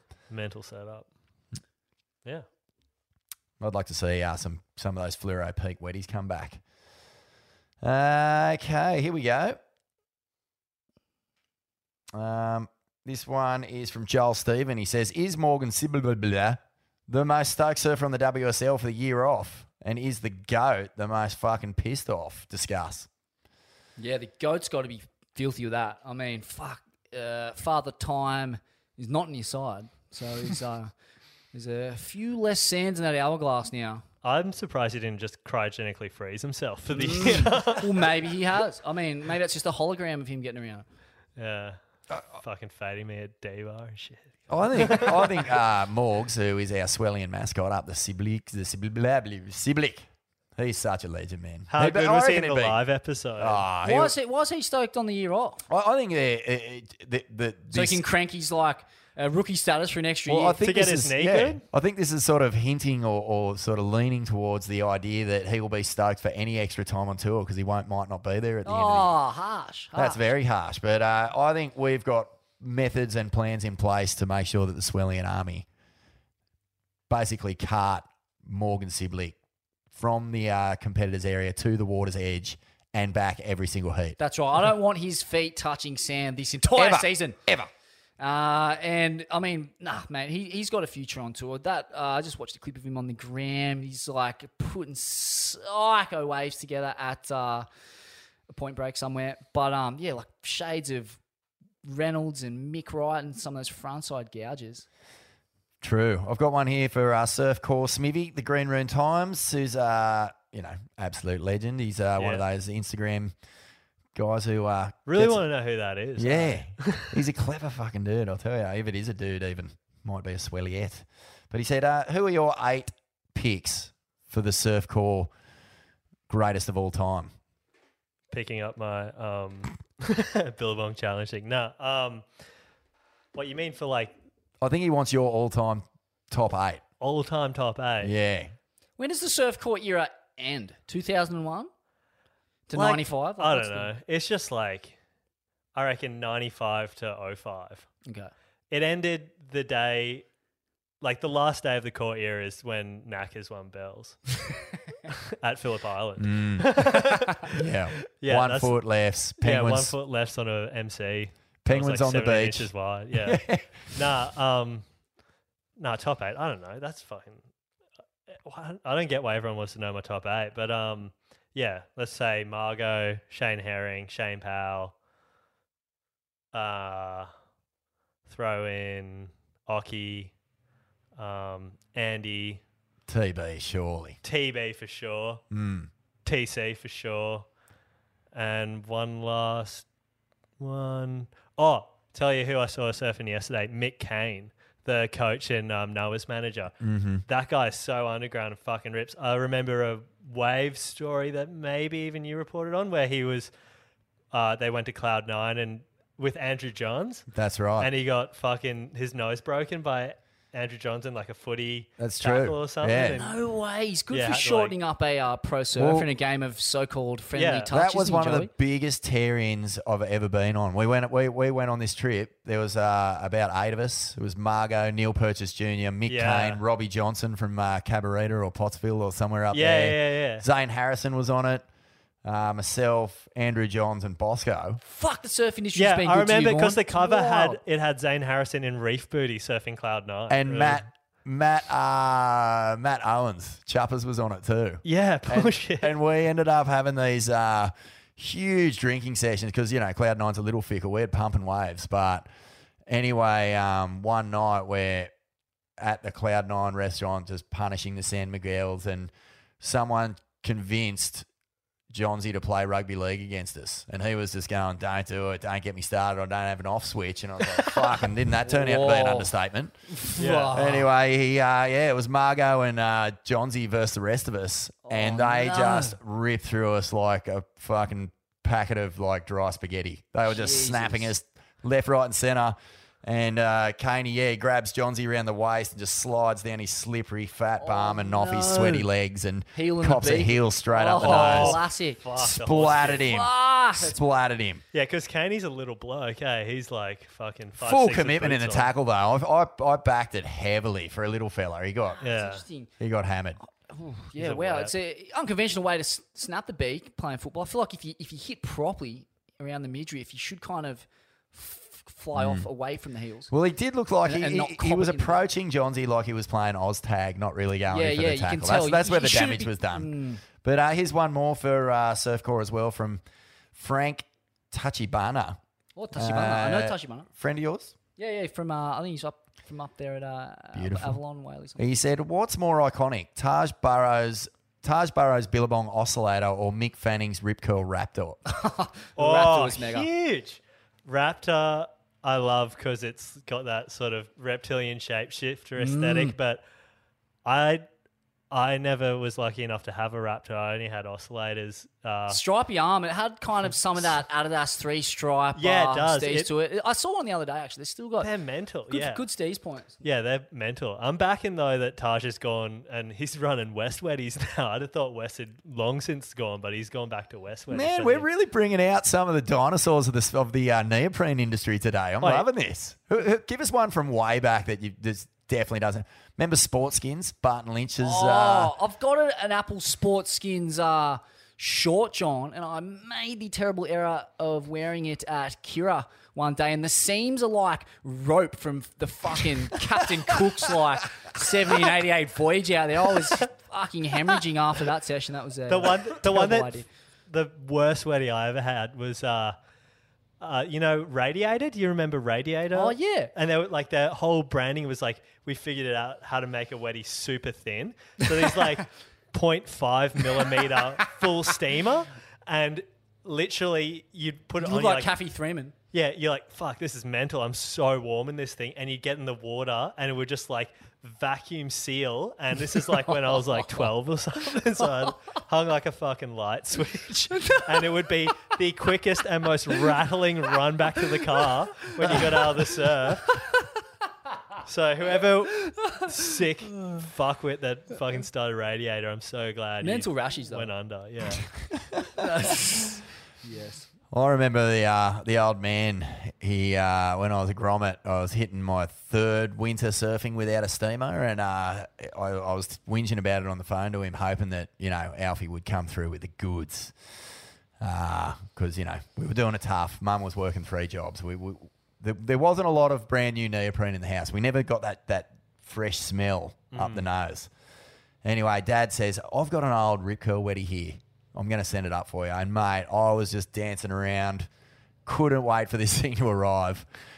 I'm not joking. It had to arrive. The box it came in was so big because it wouldn't fold more than twice. The rubber was so thick and so hard. Getting into this thing was like climbing into a fucking... I don't even know what it was. Armory. It was like getting into a Yeah, it was 12th like- century Scottish Exactly. battleware. And man, I sort of like stiff-legged it down to the beach in this steamer. By the time I got down there, I was sweating, paddled, did one duck dive. It just filled up with water and I just sank to the bottom. It nearly killed me. It was so close. I was going... It's crazy to think Wow. too, like, wetsuits, they came so far from, the origins, I guess, like whenever that was in the late 70s or early 80s there down in Victoria. But then they kind of also missed huge chunks of history. Like, you know, I grew up wearing a bottom of the range peak wetsuit in the middle of winter at you know, Reddy's and places on the south coast there. And the quality of that wetsuit, it's hard to speak to the you know, level of hypothermia I was running. But like, we're talking like, I feel like I would have been, by today's standards, I'd be warmer in like a single leg of the kind of Billabong furnace steamer. Yeah. You know, just one leg or one arm. Than that entire wetsuit, unsealed, just an absolute, you know, I think it was like $115 on special there at Bondi Surf Co. Yeah. Terrible suit, but you know, I'm sure Peak have. I'm sure the top of the range ones with these. Yeah, I just remember like as a kid, just like only rich cunts had steamers, and everyone just had like a liter Springy from Big W. And that was it, and yeah. you were sweet in it, and until like, you know, until someone told you, like, until you got a steamer, you didn't realize how cold you'd been like all the previous years, and then you try and run a Springy on like a, you know, just an average day, and you get a fucking ice cream headache. Like your body had adjusted to like the luxury of a 3.2. Oh man, Ronnie and I got for Christmas one year a litre vests. And we did 2 winters. 2 winters. I mean, we were on the North Coast, so it wasn't too bad. But his was fluoro green, mine was fluoro orange. And we had just been to Bali, and we had these giant, puffed out Quicksilver rip-off, you know, canvas shorts, not the ones that are the quick-dry fake material. Yeah. So in the middle of winter, there we were, looking like we just stepped out of a clown car with these giant billowing boardies and these tight-as little fluoro vests. And just copping it, and fully thinking we were warm. Full placebo. The idea of, you know, surfing with numbness up to your kneecaps was totally normal to me growing up. You know, I was like, oh yeah, this is just what surfing is. You can't feel your feet. Yeah. And I've since realised that's not actually how it works. Yeah. Wonderful conversation. Couple more, Smithy? Sure. And then we will call it a day on this wonderful episode with the Core 2001. Let's have a look here. Should the 2020... This is from J.H. Smith, I think, or Josh Smith, it looks like. Should the 2020 world title be decided by a heat on Kelly Slater's Pro Surfer? Discuss. Like the video game? Yeah. Oh, fuck. I reckon I could rinse Gabby on that one. I still remember half the cheat codes that you'd chuck into the Nokia in the little secret menu. Mate, how mental. Like when that came out, I think myself, Navran Fox, the Slink, and Sam Carrier, Sockman from the opening credits of Dope Youth, the original version. Yeah. We sat in Sam's little flat that he just bought in Lebanon, there, just, you know, in Hossegor, and played that game fucking till our fingers bled. And we were just drinking beers from 9 in the morning in those freezing, like October had hit, the swell was big and stormy, and that's all we did. I still back. And you'd fight to be Donny Frankenwriter back then because you wanted to do the soul arch. Into like a Superman. Into the Superman. On a single fin, I still feel like Sonny Garcia's Pro Surfing, I think that was a 2001 PlayStation game. Yeah, it was I still feel that kind was of the OG. Yeah, that capped out the reality. For me, it was like the playability was very high, and the realness of it was actually fucking pretty good. Yeah, the waves actually ended. That was the thing about Kelly's one. The waves never end. But the most tapped in one's the Maurice Cole floppy disk one. Have you seen that? So like, are you kidding me? Yeah, is there anything that guy Maurice Cole done? done in his career? Heavy. It's like it was like in 1996 or something. This Fucking like won Aussie titles, did a stint in the pen, fucking shaped boards for TB, made a surf game on a floppy disk for fucking the original computer. I'm sure Julian Assange had that on his original computer prototype. Yeah, probably why they put him away. I saw a non-functioning. Someone sent me like a photo of like a non-functioning floppy disk of the Maurice Cole video game. Like they said, it just doesn't read. Wow. Did they have to ban it because it was giving people brain hemorrhages and aneurysms and epilepsy? I'd imagine the graphics on that. Yeah. Fuck. Well, you'd have a more mellow time on DMT, I'd imagine. I mean, California Games was the OG and still Oh, stands yeah. up as like the ultimate surf game, especially when you just 360 weaved. roundhouses in the pit. Do you remember that when you'd weave, like, because it was only a left, so you just weave for like the first 35 seconds and then you could turn around and just whack off a couple of front side turns if you were a natural footer? That's what I used to do all the time. So Oh, like fuck, I wave had it down right. the line and then surf it as a right. Yeah, exactly. right. So you darts could, it the would let closeout you, end if you section. did 30 seconds, you could get 15 seconds of going right before the wave caught up to you. So that was good fun. But I need an answer from the Swellians out there. Please, can someone fill me in? I was a huge fan of the recent video game Your Journey, I think, or You Riding, and it's The Journey, which was a surf game on my phone. I was so addicted to it. Was that the Wazzle one? No, it was this other one. And I was so deep, man. I'd played this thing for hours. I finally got past this one section. Cabarita was the wave that had stumped me, believe it or not. And fucking... Not the first. I went to get on there one day and it was gone. It was gone. I had nothing to do when I was sitting at the bus stop. What? Yeah. How could they do that? Oh, devastation. That's like, I'm still slightly miffed and pissed off about it. Oh. No explanation. It's got echoes of George Costanza getting the #1 ranking in Frogger. Yeah, only man. For the plug to be I was pulled. right there. It's I was- horrific. It's PTSD inducing. I'm so devastated. Where is it? Where has it gone? Please I fill can me in. see him. He can't At stop Vaughan scrolling Deadly his phone. It's Instagram. almost as though Vaughan's still playing that game. It's quite sad. Yeah. My kids were, I mean, yeah, I think everyone was pretty stoked when it disappeared because I did spend a lot of time pretending to listen to people when I was playing it. A couple of quick ones from the Facebook. This one comes from Shane Maxwell, a surf instructor at Tutukaka Surf School there at Northland, New Zealand, and a graduate of Vengarai Boys High School, packing a neat little cone at some Misto Kiwi slab. DM me. And his question is one for Smithy. How long can you hold your breath for when practicing Shaman Hoff's breathing technique? And have you noticed an increased ability to rip hot ones from this up the fucking Swellians? Mate, I'll tell you, I can basically rip fucking cones the size of an Olympic torch now. It's incredible. I did one the other day, and Misso can confirm went over 4 minutes on my third cycle. Oh, I thought you were say you ripped a 4-minute cone. 4 minute cone. 4 minute breath hold. 4 minute breath hold. I felt Man, like that's fucking huge. Ian Walsh or something doing that. But yeah, no, I mean, like, laying on the floor, it's fucking a lot easier than fucking pinned to a boulder like XL Jaws. But yeah, it's mental. Vaughno? I haven't really pushed myself yet. I'm a big Wim Hofer though now. I start every single day. Smithy, thank you very much for bringing this into my life because it's made a huge difference. Thank you to Luke Daniels of Daniels Shapes for bringing it into my life. Yeah, it's made a huge difference to my life. My mum and dad are both doing it. They're loving it. My wife and I do it together every morning. It's just awesome, man. And combined with, like you said, I combine it with the Tom Carroll Instagram meditation. That only goes for 10 minutes. Please get on it. And then I throw in some yoga as well. But I haven't pushed myself on the breath work yet in terms of like how long I can hold it for. I kind of just sort of do what's comfortable. But I'm tempted to give it a go. I'm pretty good at holding my breath anyway. Like I can swim an Olympic pool.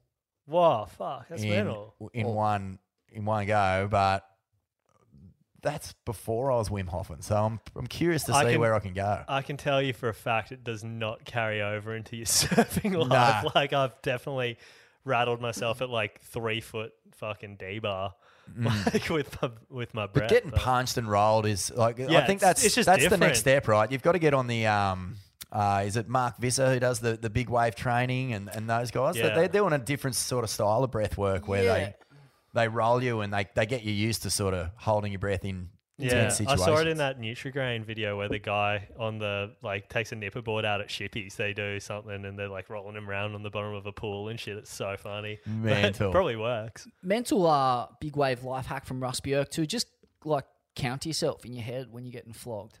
Because really? you'd be surprised like how short the amount of time is that you're actually I underwater. heard Mark Healy saying the heaviest wipeouts are usually about 19 seconds. Yeah. That's like as bad as it gets. There's an old video of the Eddie Aikau and like I think Brock Little goes under on like a bomb and they put a timer up and he's under for 17 seconds. Mm. And I thought it was like 2 minutes. Yeah. But it just shows you like how quick it actually is. Yeah. It must be. It's just, I've never tried it. Hey, I've never, in more recent years, I haven't really put myself in surf where I'm going to have to really think about being calm under tons of rolling whitewash. The most embarrassing one, though, is when you think you're getting flogged for ages and then you pop your head up and your knees are touching the bottom and you're in like waist deep water and everyone's just looking at you and there's like, you're between the flags at like Greenmount. Looks like you've been resting a crocodile in the shallows. Yeah. Oh, it's actually sweet. Oh, it's been good, boys. Any more, Smithy? We done? I'm done. Hey, thanks very much, Surf Corps, for coming down. Thanks for having me. Great to see you. And Smithy, cheers again, brother. Congratulations Yes. on the Australian Surfing Award. It'll be going there on the mantle right next to the 2 gold cone pieces, Vaughan. See you next time, Swellians.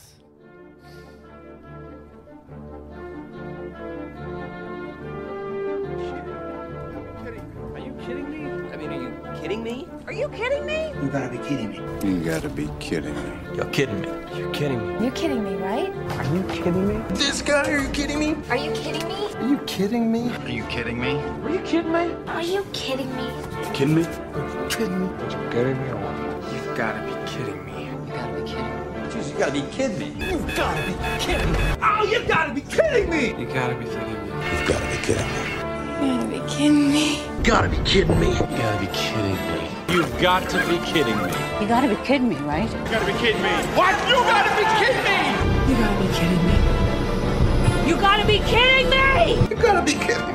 You gotta be kidding me. Are you kidding me? Are you kidding me? Come on, you gotta be kidding me! You gotta be kidding me. You gotta be kidding me. Are you kidding me? You kidding me? You're kidding me, right? Are you kidding me? You kidding me? You kidding me? Are you kidding me? Are you kidding me? Kidding me? Are you kidding me? Are you kidding me?